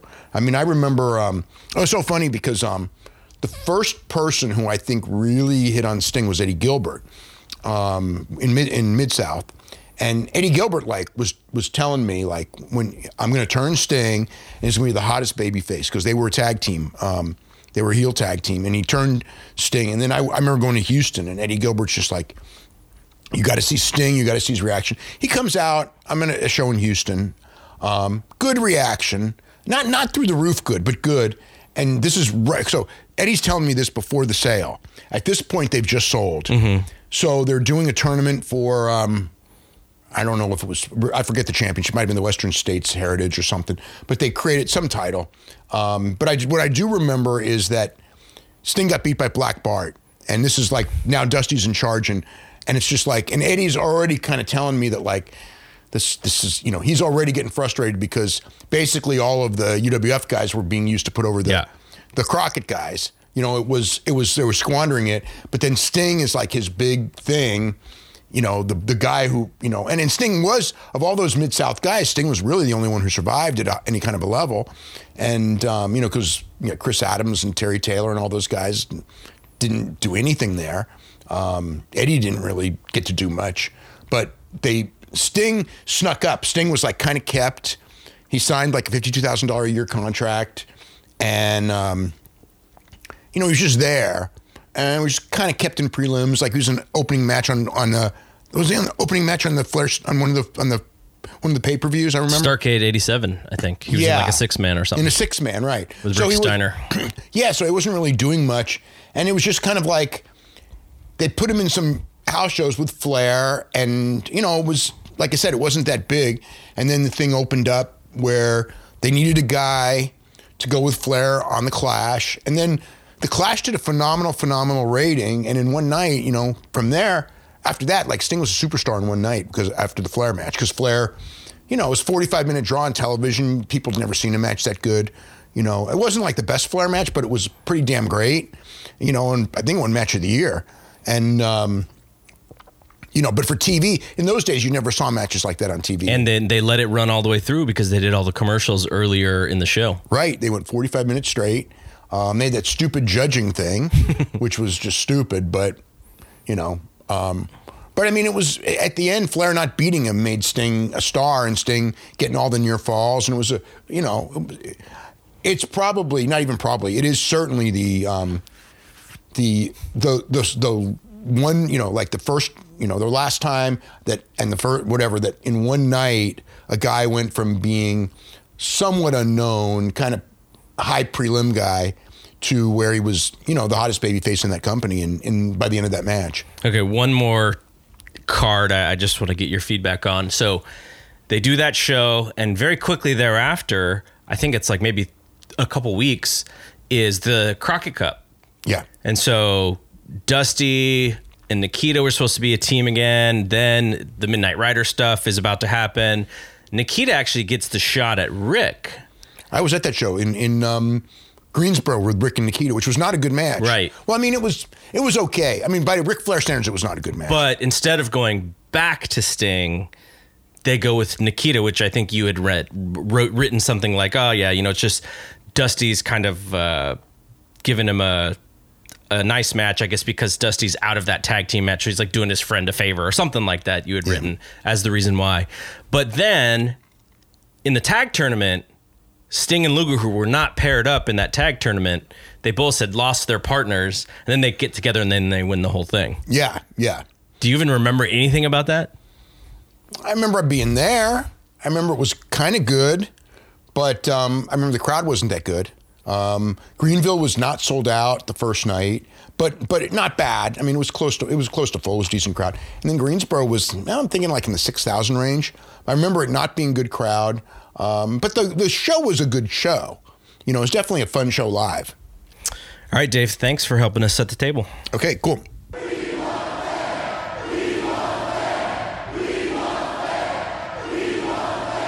Okay, back here with John. Anything you wanted to follow up on in the interview that I did with Dave?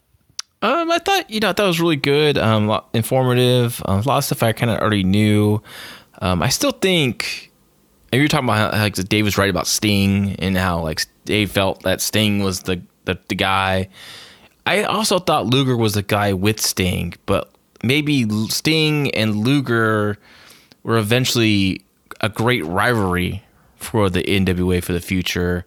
So I thought, in their own way, I mean, maybe Luger might not be the top babyface of the promotion, but I think he could have been a successful heel to, Sting's Lex Luthor to Sting being Superman. I thought they could have been a great rivalry, which I always wanted to happen, and I always felt like it was going to happen. And when it did happen, Luger was gone and trying to be a bodybuilder after that. I think, don't you think, though, that, and we'll sort of explain who Lex was. Lex, to me, in reading his book, in going through these 88 Observers, he was a businessman. Mm-hmm. He did not grow up wanting to be a wrestler, obviously. He wanted to make as much money as possible. He understood in professional football how, that was where he wanted to make his money. And he found out that the injuries and stuff hurt his athleticism, and he was never going to make it in football. And he could use that athleticism with his body in pro wrestling. But even from day one, like, Dave mentioned in that thing, how he was already making a lot more money than guys who had been there for a while. So, from that point of view, like, imagine the locker room and how, not saying he wasn't one of the boys, but imagine how the jealousy could have picked up. And if Lex is not like, oh yeah, I'm here forever. Like, I want to be the best wrestler in the world. Like, maybe if that gets a rise out of some guys and maybe gives him a little bit of a bad rep. But I mean, the fact is that he was truly about the business, and that's kind of what it's all about at the end of the day, is being a smart businessman. And he was a smart businessman. Yeah, definitely. And, he was a hot young prospect, and look at him, man. He was like the perfect specimen for a pro wrestler, right? And, didn't look like a lot of other guys. He was chiseled and had like Jim Ross always say 7% body fat. He used to always say that, which is probably true. 6'5", 265 or 275. I used to love that when Jim Ross would make that call about Lex Luger. But he was, I always think like people's memories of Luger gets tainted by, especially the Nitro era days when guys were just making millions and not giving a shit, and just collecting those checks and not working hard.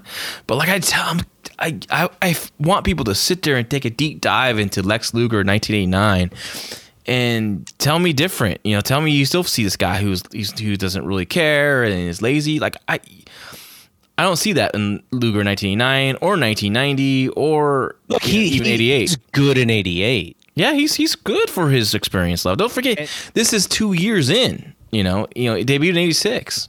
And this is not going to be part of our story, but I think what hurts Lex with wrestling fans, obviously him leaving WCW for WWF, but also the way that he was sort of, whether you want to say failed or not, they wanted him to be the next Hogan. Mm-hmm.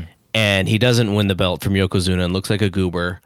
And then it quickly moves on, and it's Bret Hart's time. And then, also there is a post Attitude Era career with Lex where Miss Elizabeth dies right in front of him, right? So that's going to be something that that people are going to have an opinion about too, and that may hurt their perspective of who he really was earlier in his career. You can't really get away from stuff like that no matter what anyways, and it's always going to color the perspective that people have about you. But yeah, you look at 88 and 89 and 90, Luger is great. He's well on his way, and I think that's why people still continue to believe that he could be that guy, is because he was good in those years. And also think too, people that worked with him early on and throughout the years, like, I know he's talked about being a kind of introverted and kind of like standoffish, and some people took that as arrogance and cockiness, but like a lot of people have talked about him being kind of a jerk. And I wouldn't doubt it, right? I wouldn't doubt it. He was kind of an asshole, and I think that also skews people opinion on him. But when it comes to his work, like I think I recently listened to like a Jim Ross. I think he was doing Wrestle War 90. He's on his podcast, and he wasn't really that. He was pretty much just putting over Flair as carrying Luger and this and that. And I'm like, Luger hung with Flair. Luger did a great job with Flair. Flair has always been very complimentary of Luger, working with Luger. I will explain to you.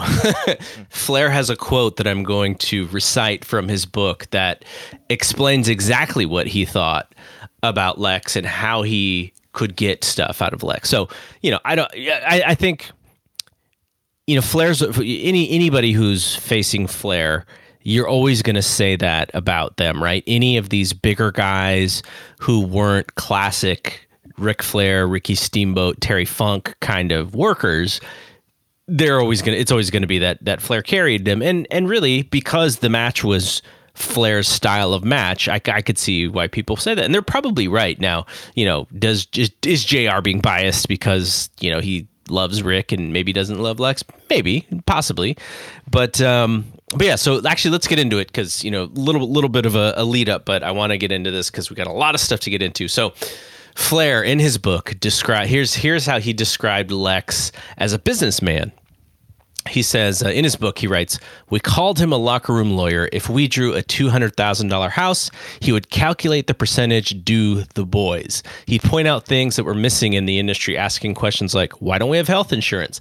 Lex brought an awareness to the average wrestler that hadn't existed before." So, businessman, just like we said, he came from a world in football where he was making, he was looking to make a lot of money, came from a very good upbringing. So his parents actually had money, and he's growing up with money. So he very much understands that part of wrestling. So where Dave and I left was, Sting and Lex win the Crockett Cup, and then Barry had just turned on Lex as well. And so Barry wins the U.S. title tournament that was left vacant by Dusty when Dusty leaves and then comes back as the Midnight Rider for like 2 weeks or whatever that was in 88. He doesn't have the title, so Barry wins the U.S. title tournament, beating Nikita in the final. And so I was like thinking like, wow, Lex is, where was Lex? Where was Sting? Oh, Lex and Al Perez go to a double count out. Yeah, well, they're saving Lex for Flair, right? The goal is for Flair and Luger at the Great American Bash 88. Yes. He did not need to win the U.S. title at this point, so that's fine there. But yeah, I can see, Dusty getting out of losing town, Barry Windham, of course, right? So we are around late May, and there are already rumors of Turner buying Crockett. So put that in your memory, because we will revisit that very soon. So at this point, if you want to think of the wrestling pay-per-view industry, we had just got over the time in 87 where Vince puts the Survivor Series head up against Starrcade and basically tells the cable companies that if they actually carry the Starrcade show, he's not going to let them have WrestleMania 4. So he does WrestleMania 4, and he tries to do a deal with the cable providers that no other wrestling group, and at this point it's only Crockett doing pay-per-views. AWA will come in late in 88 and try to do a show. That no one can oppose him within 60 days before or 21 days after a big show of his. He doesn't want that competition for pay-per-view buys. So originally, because WrestleMania was in March and Great American Bash was no, it's actually I forget. There was going to be a crossover with the WWE show. I think it was maybe SummerSlam and Great American Bash, which was in July. They thought that maybe they weren't going to be able to do the show, but they basically called Vince's bluff. The cable companies were like, "We're not putting, you're actually not allowing us to make as much money as humanly possible for these shows. So we are not going to go by these rules." And the Great American Bash is booked for July 10th. And so at this point, like you think of the direct TV and cable industry now, I don't know what the clearance is for a show, but let's say it's 90 million or 100 million, 100 million homes are hooked up to actually watch this show.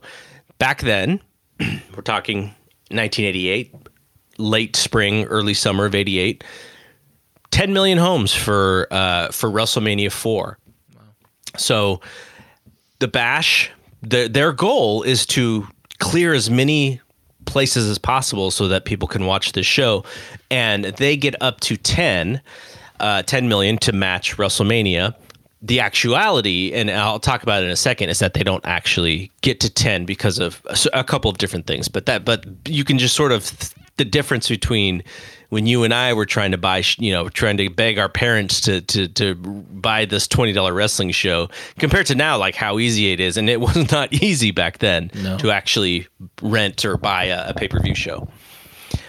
And so another Flair quote, and this is where he talks about Lex's ability. He says in his book, he writes, "When Luger turned good and challenged me for the championship, I had to teach him how to perform and draw money. I made all his power moves look really convincing. As green as he was, I never felt like I was putting my body on the line. If he lifted me over his head and press slammed me, he was always careful. Naturally, a few of the boys didn't think that a guy so inexperienced merited this kind of treatment from the world champ. Hey, Luger looks like $1 million and he's a nice guy, I told them. I have nothing against him. He just has to learn how to work." So to your point, Flair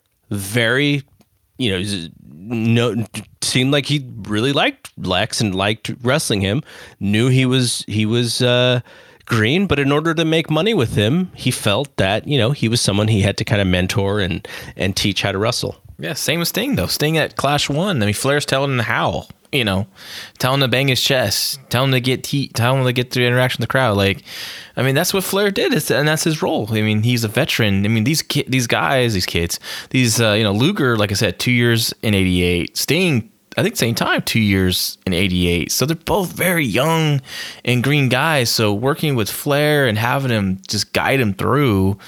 And I thought they both did a great job, especially that experience level. And, that's just a master at work. That's what veterans should do, especially a world champion should do. He's gone since 1981, gone to territory to territory as a world champion and making guys worse than Luger and Sting look good. Mm-hmm. I mean, he went like a Broadway with Rufus R. Jones in Central States. He went Broadway with a zonked out Kerry Von Erich that's never made video, but God, that'd be the greatest hidden gem ever. I would love to see that match.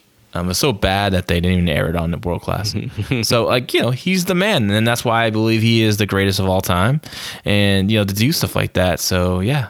So I don't think. Luger was, I don't think he didn't hold his own. I thought he held his own really well in those matches. So the other thing about this is the book itself. Like, I was reading this book thinking that Flair was going to have some insight on his 88 matches with Lex and even maybe his 90 matches with Lex, and he didn't really. He just kind of talked about Lex a little bit. He focused more on Sting. That became more of a true sort of rivalry for him, but not a lot about these matches other than the two things that I pulled out. So Lex's book is even worse when it comes to these matches. He like literally skips over them and goes right to WWF days. So, at Clash 2, in his white tuxedo, Lex gets jumped by the Four Horsemen in Miami. And kind of the Clash 1 was all about the match, that long match. And Clash 2, they're setting up Great American Bash with the Horsemen beatdown. Yeah. They had a contract signing earlier on the boat. Remember? Oh yeah, early in the show, and then later on, Luger shows up and gets beat up by the Horsemen. Classic Horseman in the parking lot, beat down of the Bayface and bloody him up and slam his head on the trunk of the limousine. So I thought all that stuff was really good. What'd you actually think of the match at the Bash? It wasn't their best match. I thought it was better than I remembered it being.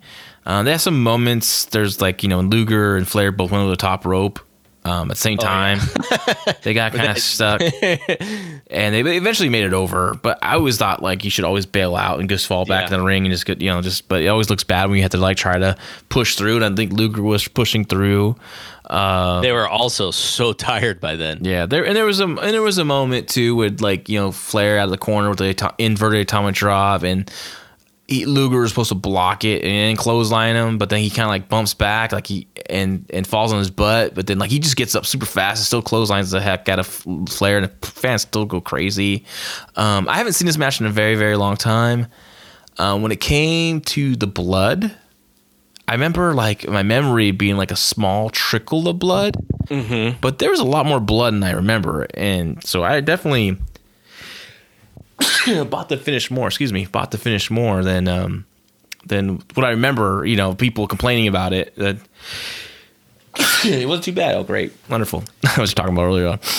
The thing I as I was watching this match, I had Rick's quote sort of in the back of my mind, and the entire match is him trying to make Lex Luger look like.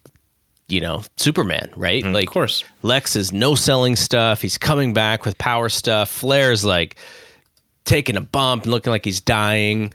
And so, from that perspective, if you thought Lex, was going to be the next big thing, I get it, because Rick was trying really hard to make it seem like Lex was going to be the next guy. Yeah, that's his role. That was his role. That's Flair. Most of his matches was bumping around for whoever he worked, and that somehow, some way, at the end, he snuck away the championship. And the one thing about if you think about Flair's WWF matches, he would wrestle a little bit more like a heel and more of a chicken shit heel in WWF, but here. He didn't do a lot of that stuff, and I thought it made Lex look even bigger and badder because Flair looked like he was really trying, and then he was, Lex was still getting, beating him up, and so just a little bit of a different style because, in 3 years later he'd be in WWF, and I liked his WWF style too, but I could definitely see a little bit of a difference from 88 NWA Rick to 91, 92 WWF Rick. Yeah. I mean, Rick wrestled, even though he's this top heel and heel champion, he still wrestled a lot, and he would cheat at times, but his cheating wasn't like later on he would do the low blow a million times or something like that, right?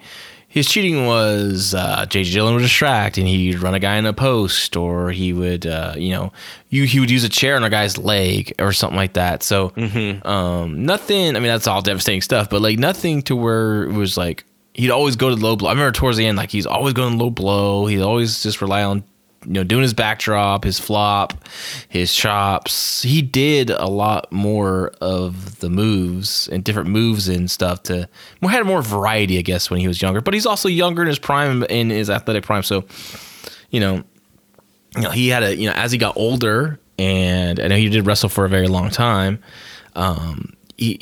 I'm sure he had his injuries that he had to work around, and shorten things up here and do some tricks. But here, 88, 89, 90, he still was, Flair in his prime and doing a hell of a great job. It's great matches.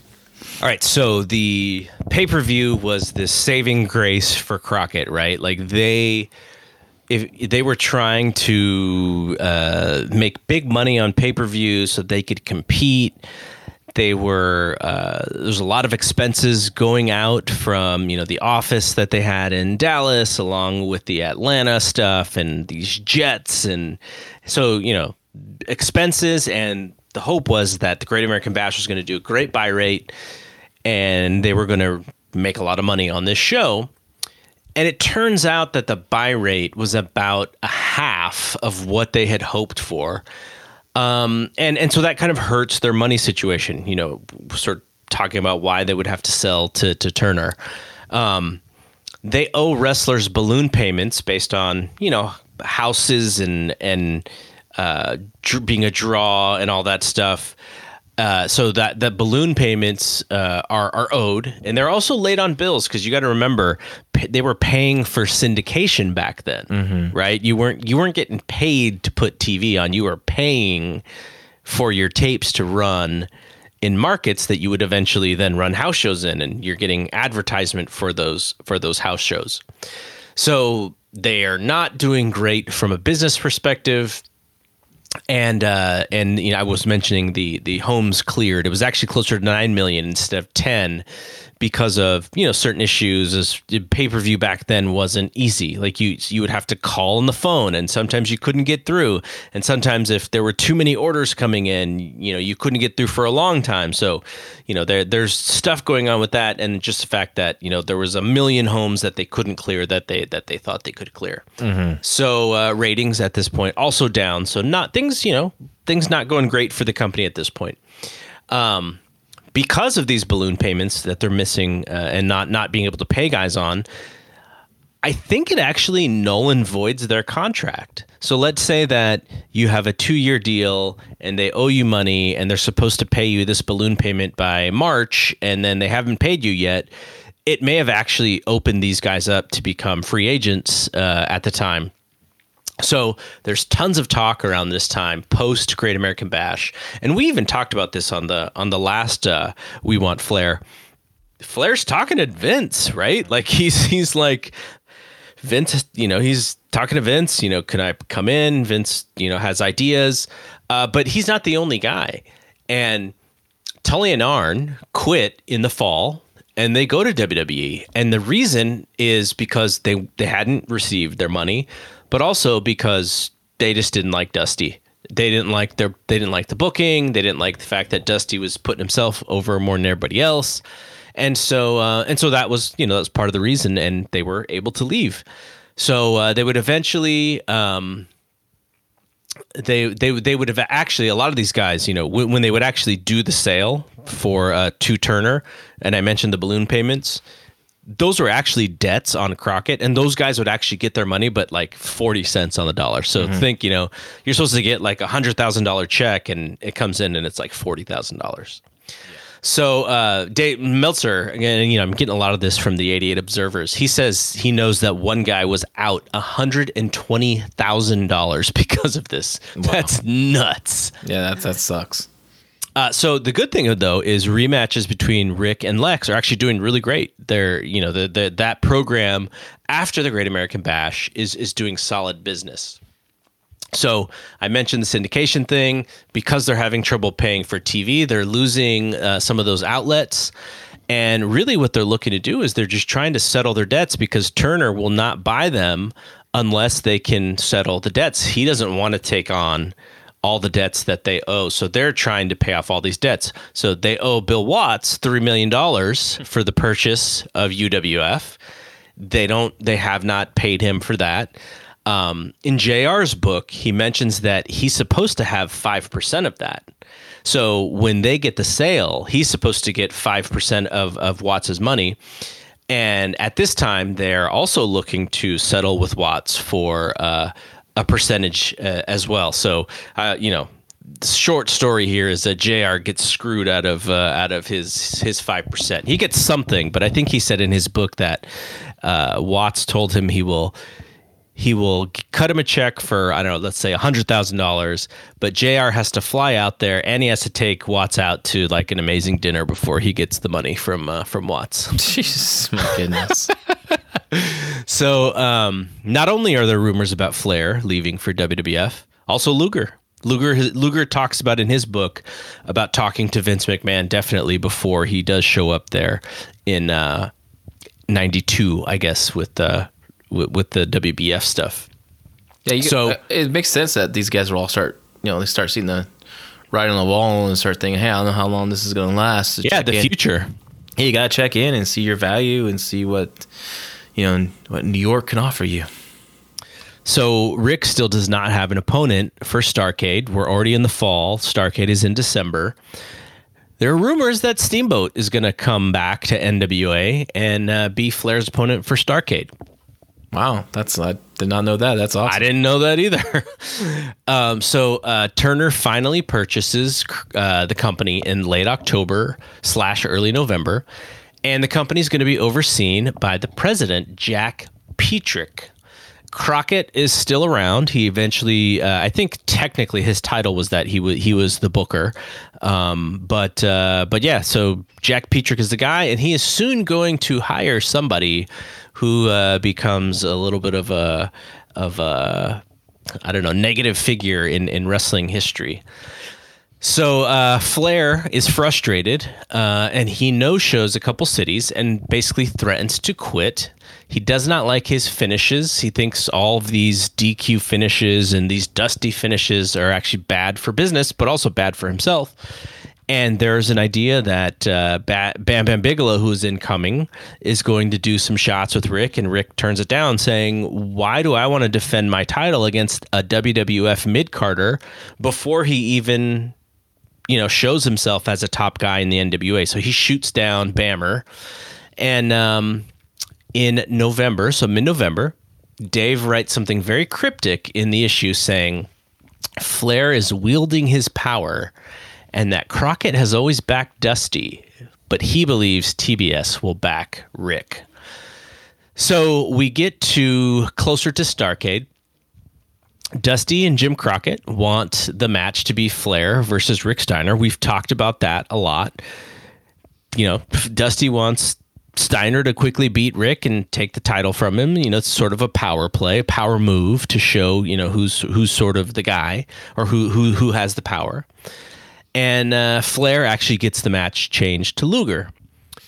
Dusty then, and I would have never guessed this, Dusty actually tries to change it from Luger, and this is in the Observer, so I don't think Dave would have got worked here because of all the people he's talking to at this time.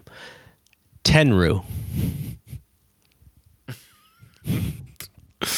That's wacky. Imagine a Starrcade 88 True Grit, Ric Flair versus Tenru. I mean, that match happened later on in SWS Japan, and it actually happened in also in All Japan before that. But it would have been a good match, but no, not United States. No, and Norfolk, Virginia would not have cared the for scope. Yeah, the scope. One of my favorite buildings, by the way, for wrestling shows. Would not have cared for that match at all. So.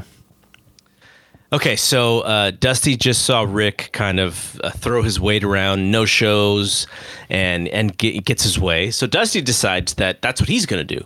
So he actually has a title match with Rick on the road, and he no shows that match. He called in sick essentially, and Dave calls it the Dusty flu. He says that's what people were calling it back then. Was anytime Dusty wasn't there, he might have the Dusty flu. And so this is a common theme with the first three now months of We Want Flair is just sort of the Rick versus Dusty feud. And in this case, Dusty loses this one. He is forced to resign in December. And not only that, but Crockett himself is going to be out on January 1. So not only does Dusty lose the power play, but also Jim Crockett will also be out of power by January 1.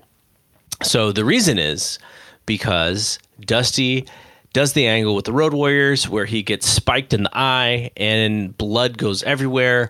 And this is after an angle in which Jim Cornette bled from getting hit with the phone, and TBS basically telling the guys, like, look, we cannot do this blood stuff anymore. And then Dusty immediately did it after that. Yeah, they just causes. The old memo came through from the Turner people regarding blood, and then all of a sudden, that's when Dusty does the show. Throws his weight around, and I'm gonna do it. I don't give a crap, and he does the blood angle with the Road Warriors, and that was a mistake, big time.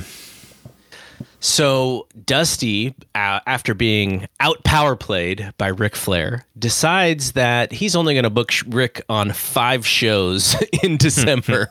So Rick's not doing a whole lot there before Starrcade. Dusty wanted the Steiner Flair match, and part of that reason is because Rick is actually kind of hot at this point. He's doing a lot of stuff with Kevin Sullivan that people are finding entertaining, but he's also, from a fan perspective, he's one of the up and comers. But this is where Petrick overruled Dusty and made the change to Lex. And if Dave basically said it stems from Matisic being called in to sort of fix things, because you have these feuding groups, and they needed some help in order to get the card ready. So Jim Herd, who was the guy that Petrick hired, is the executive VP. We talked a lot about Herd's relationship with Rick at the end of the last We Want Flair with Fujinami, sort of the post angle of Flair and Herd just not getting along, which leads to Flair leaving for WWF. But this is 2.5 years earlier, and Herd is the guy running the show. Petrick is the president overseeing everything, but he gives Herd the keys to the car. Okay, so that kind of catches us up. One more thing, and we'll talk about the actual Flair versus Luger Starrcade match next week on this show. Did you know that after Starrcade, after the pay-per-view portion of this show, that they did a bunkhouse stampede? Yes, I did know that. I forget who won it though. And you know who won? No, you don't. You don't remember who won? Is it Manny Fernandez? No, I was kidding. No, I was joking. JYD. Yay. JYD, who had just been fired by WWF, and he took Nikita's spot on that pay-per-view, right? It was Ivan Koloff. It was supposed to be Ivan and Nikita's tag team versus the Russian Assassins, who were in mass, who were Jack Victory, Mr. Reliable, and Angel of Death from Texas. So, yeah, I do remember that. And that match was a whole lot of nothing. And JYD did not look like anything. He, poor guy, was definitely he was a shot of himself from the good old Mid-South days. So the story on Nikita leaving is that there was a doctrine that all of the guys had to fly in and out of Atlanta. So let's say I think Nikita lived in Charlotte, so he would basically fly out and fly in from Charlotte, but the doctrine was that they had to actually fly in from Atlanta. I think this may have been one of the first TBS rules, and so Nikita quit. He was like, "Screw it, I can't. That doesn't make any sense whatsoever." I think his wife was also his wife at the time. She was really sick with I want to say Hodgkin's disease or something. But he shows up somewhere pretty quickly after, I think. Wrestle War 89. He's the special referee for the Road Warriors and Varsity Club tag team match. No, but I'm talking about after, he shows up in another company pretty soon. God, where did he show up? It's a good question. Yeah, and this is, maybe it was Nelson Royal's promotion in Carolina. Maybe that's what it was. Yeah. And what if you're talking about what has aged the worst from this show in 1988, or this time frame in 1988 until now, has to be Nikita's flat top. Yes, that's some serious. I mean, I had a flat top because I wanted to look like the Terminator when I was a kid. Nikita had it too froey up, man. He was almost going for the Kid and Play. It was so weird. He was this killer with the bald head, and then he gets the flat top, and he looks kind of like he also lost a lot of his size too. Yeah, I think a lot of it when he got married and things started changing, and I think I think it's something a lot to do with his wife getting sick. He got off the goody good and got a little lighter, but he's still had that explosiveness though. He's definitely had that. So let's end it here, and we will talk about the match next week. I have not yet watched the Starrcade stuff yet. I wanted to wait to watch it after we talked about it. But from what I remember, it was a really good show. So yeah, I'm kind of excited to rewatch it. The show's really, really good. There's a lot of good matches. Midnight Express versus Midnight Express, original Midnight Express. What's funny about that show? Now we talk about Rick Steiner being booked to I guess Dusty's not booking. Well, Dusty's there though. He's not booking, but he wrestles in that show. He teams Sting versus the Road Warriors.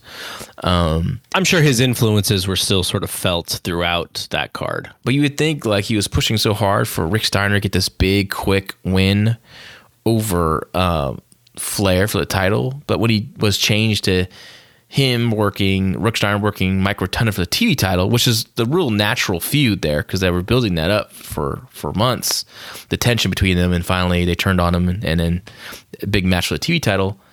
That match goes like 26 minutes. I know. It's so long. So I mean, that could have been a match where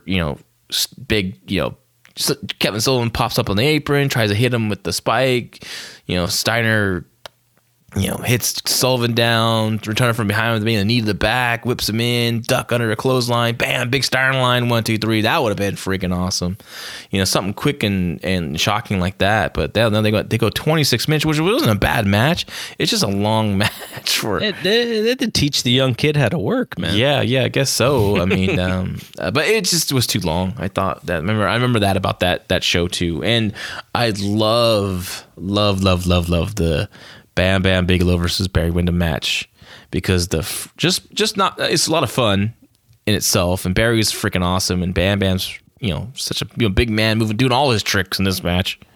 The finish might have been a little disappointing, but my favorite part of this match is Jim Ross's call when Barry Windham locks in the claw, man. Just listen, just tune in, man. Listen to Ross. It's just epic Ross right here with the claw on Bam Bam Bigelow. I mean, this guy sounds so dorky, but as a kid, you used to have those portable tape recorders. Mm-hmm. I love this call so much. I taped it and I would listen to it on my big speakers in my room on my cassette tape. I would tape this call, and I just remember like loving it so much that I did that so I can hear it on my big loud speakers, even loud in my room. So should have been your ringtone when you got a cell phone. Yeah, God, it's been a while since I've seen that match and that call, but I'm sure it's gonna give me goosebumps when I hear it because it's epic Jim Ross, and Jim Ross is very, very, very best in my opinion. All right, so that's gonna end it here. So just kind of talking, going back to the beginning of the show, we talked about wrestling, things changing and things shutting down. For us, if I don't think Raw and SmackDown will stop. I don't think AEW and NXT will stop, but maybe they will, and they possibly, we possibly may be in a paused state with that stuff. But it'll just allow us to double down on this We Want Flair stuff, and maybe watch some other stuff that we can talk about from our days that people may be interested in. So we'll still be doing stuff no matter what, because obviously there's going to be stuff not only in wrestling but in MMA and boxing too that we'll be able to talk about. So there's lots of stuff we can do, lots of people we can talk to, people we can bring on if we need to. So yeah, we will keep going on every week like normal from here. So hope everyone liked that. Hope everyone got a kick out of the old stuff, the Flair Luger stuff, and also with Big Dave. That stuff is always so fun for me to do. So I hope people enjoy it. But I think that's it from here. So for John, I'm Double G. We will see you when we see you. Peace out.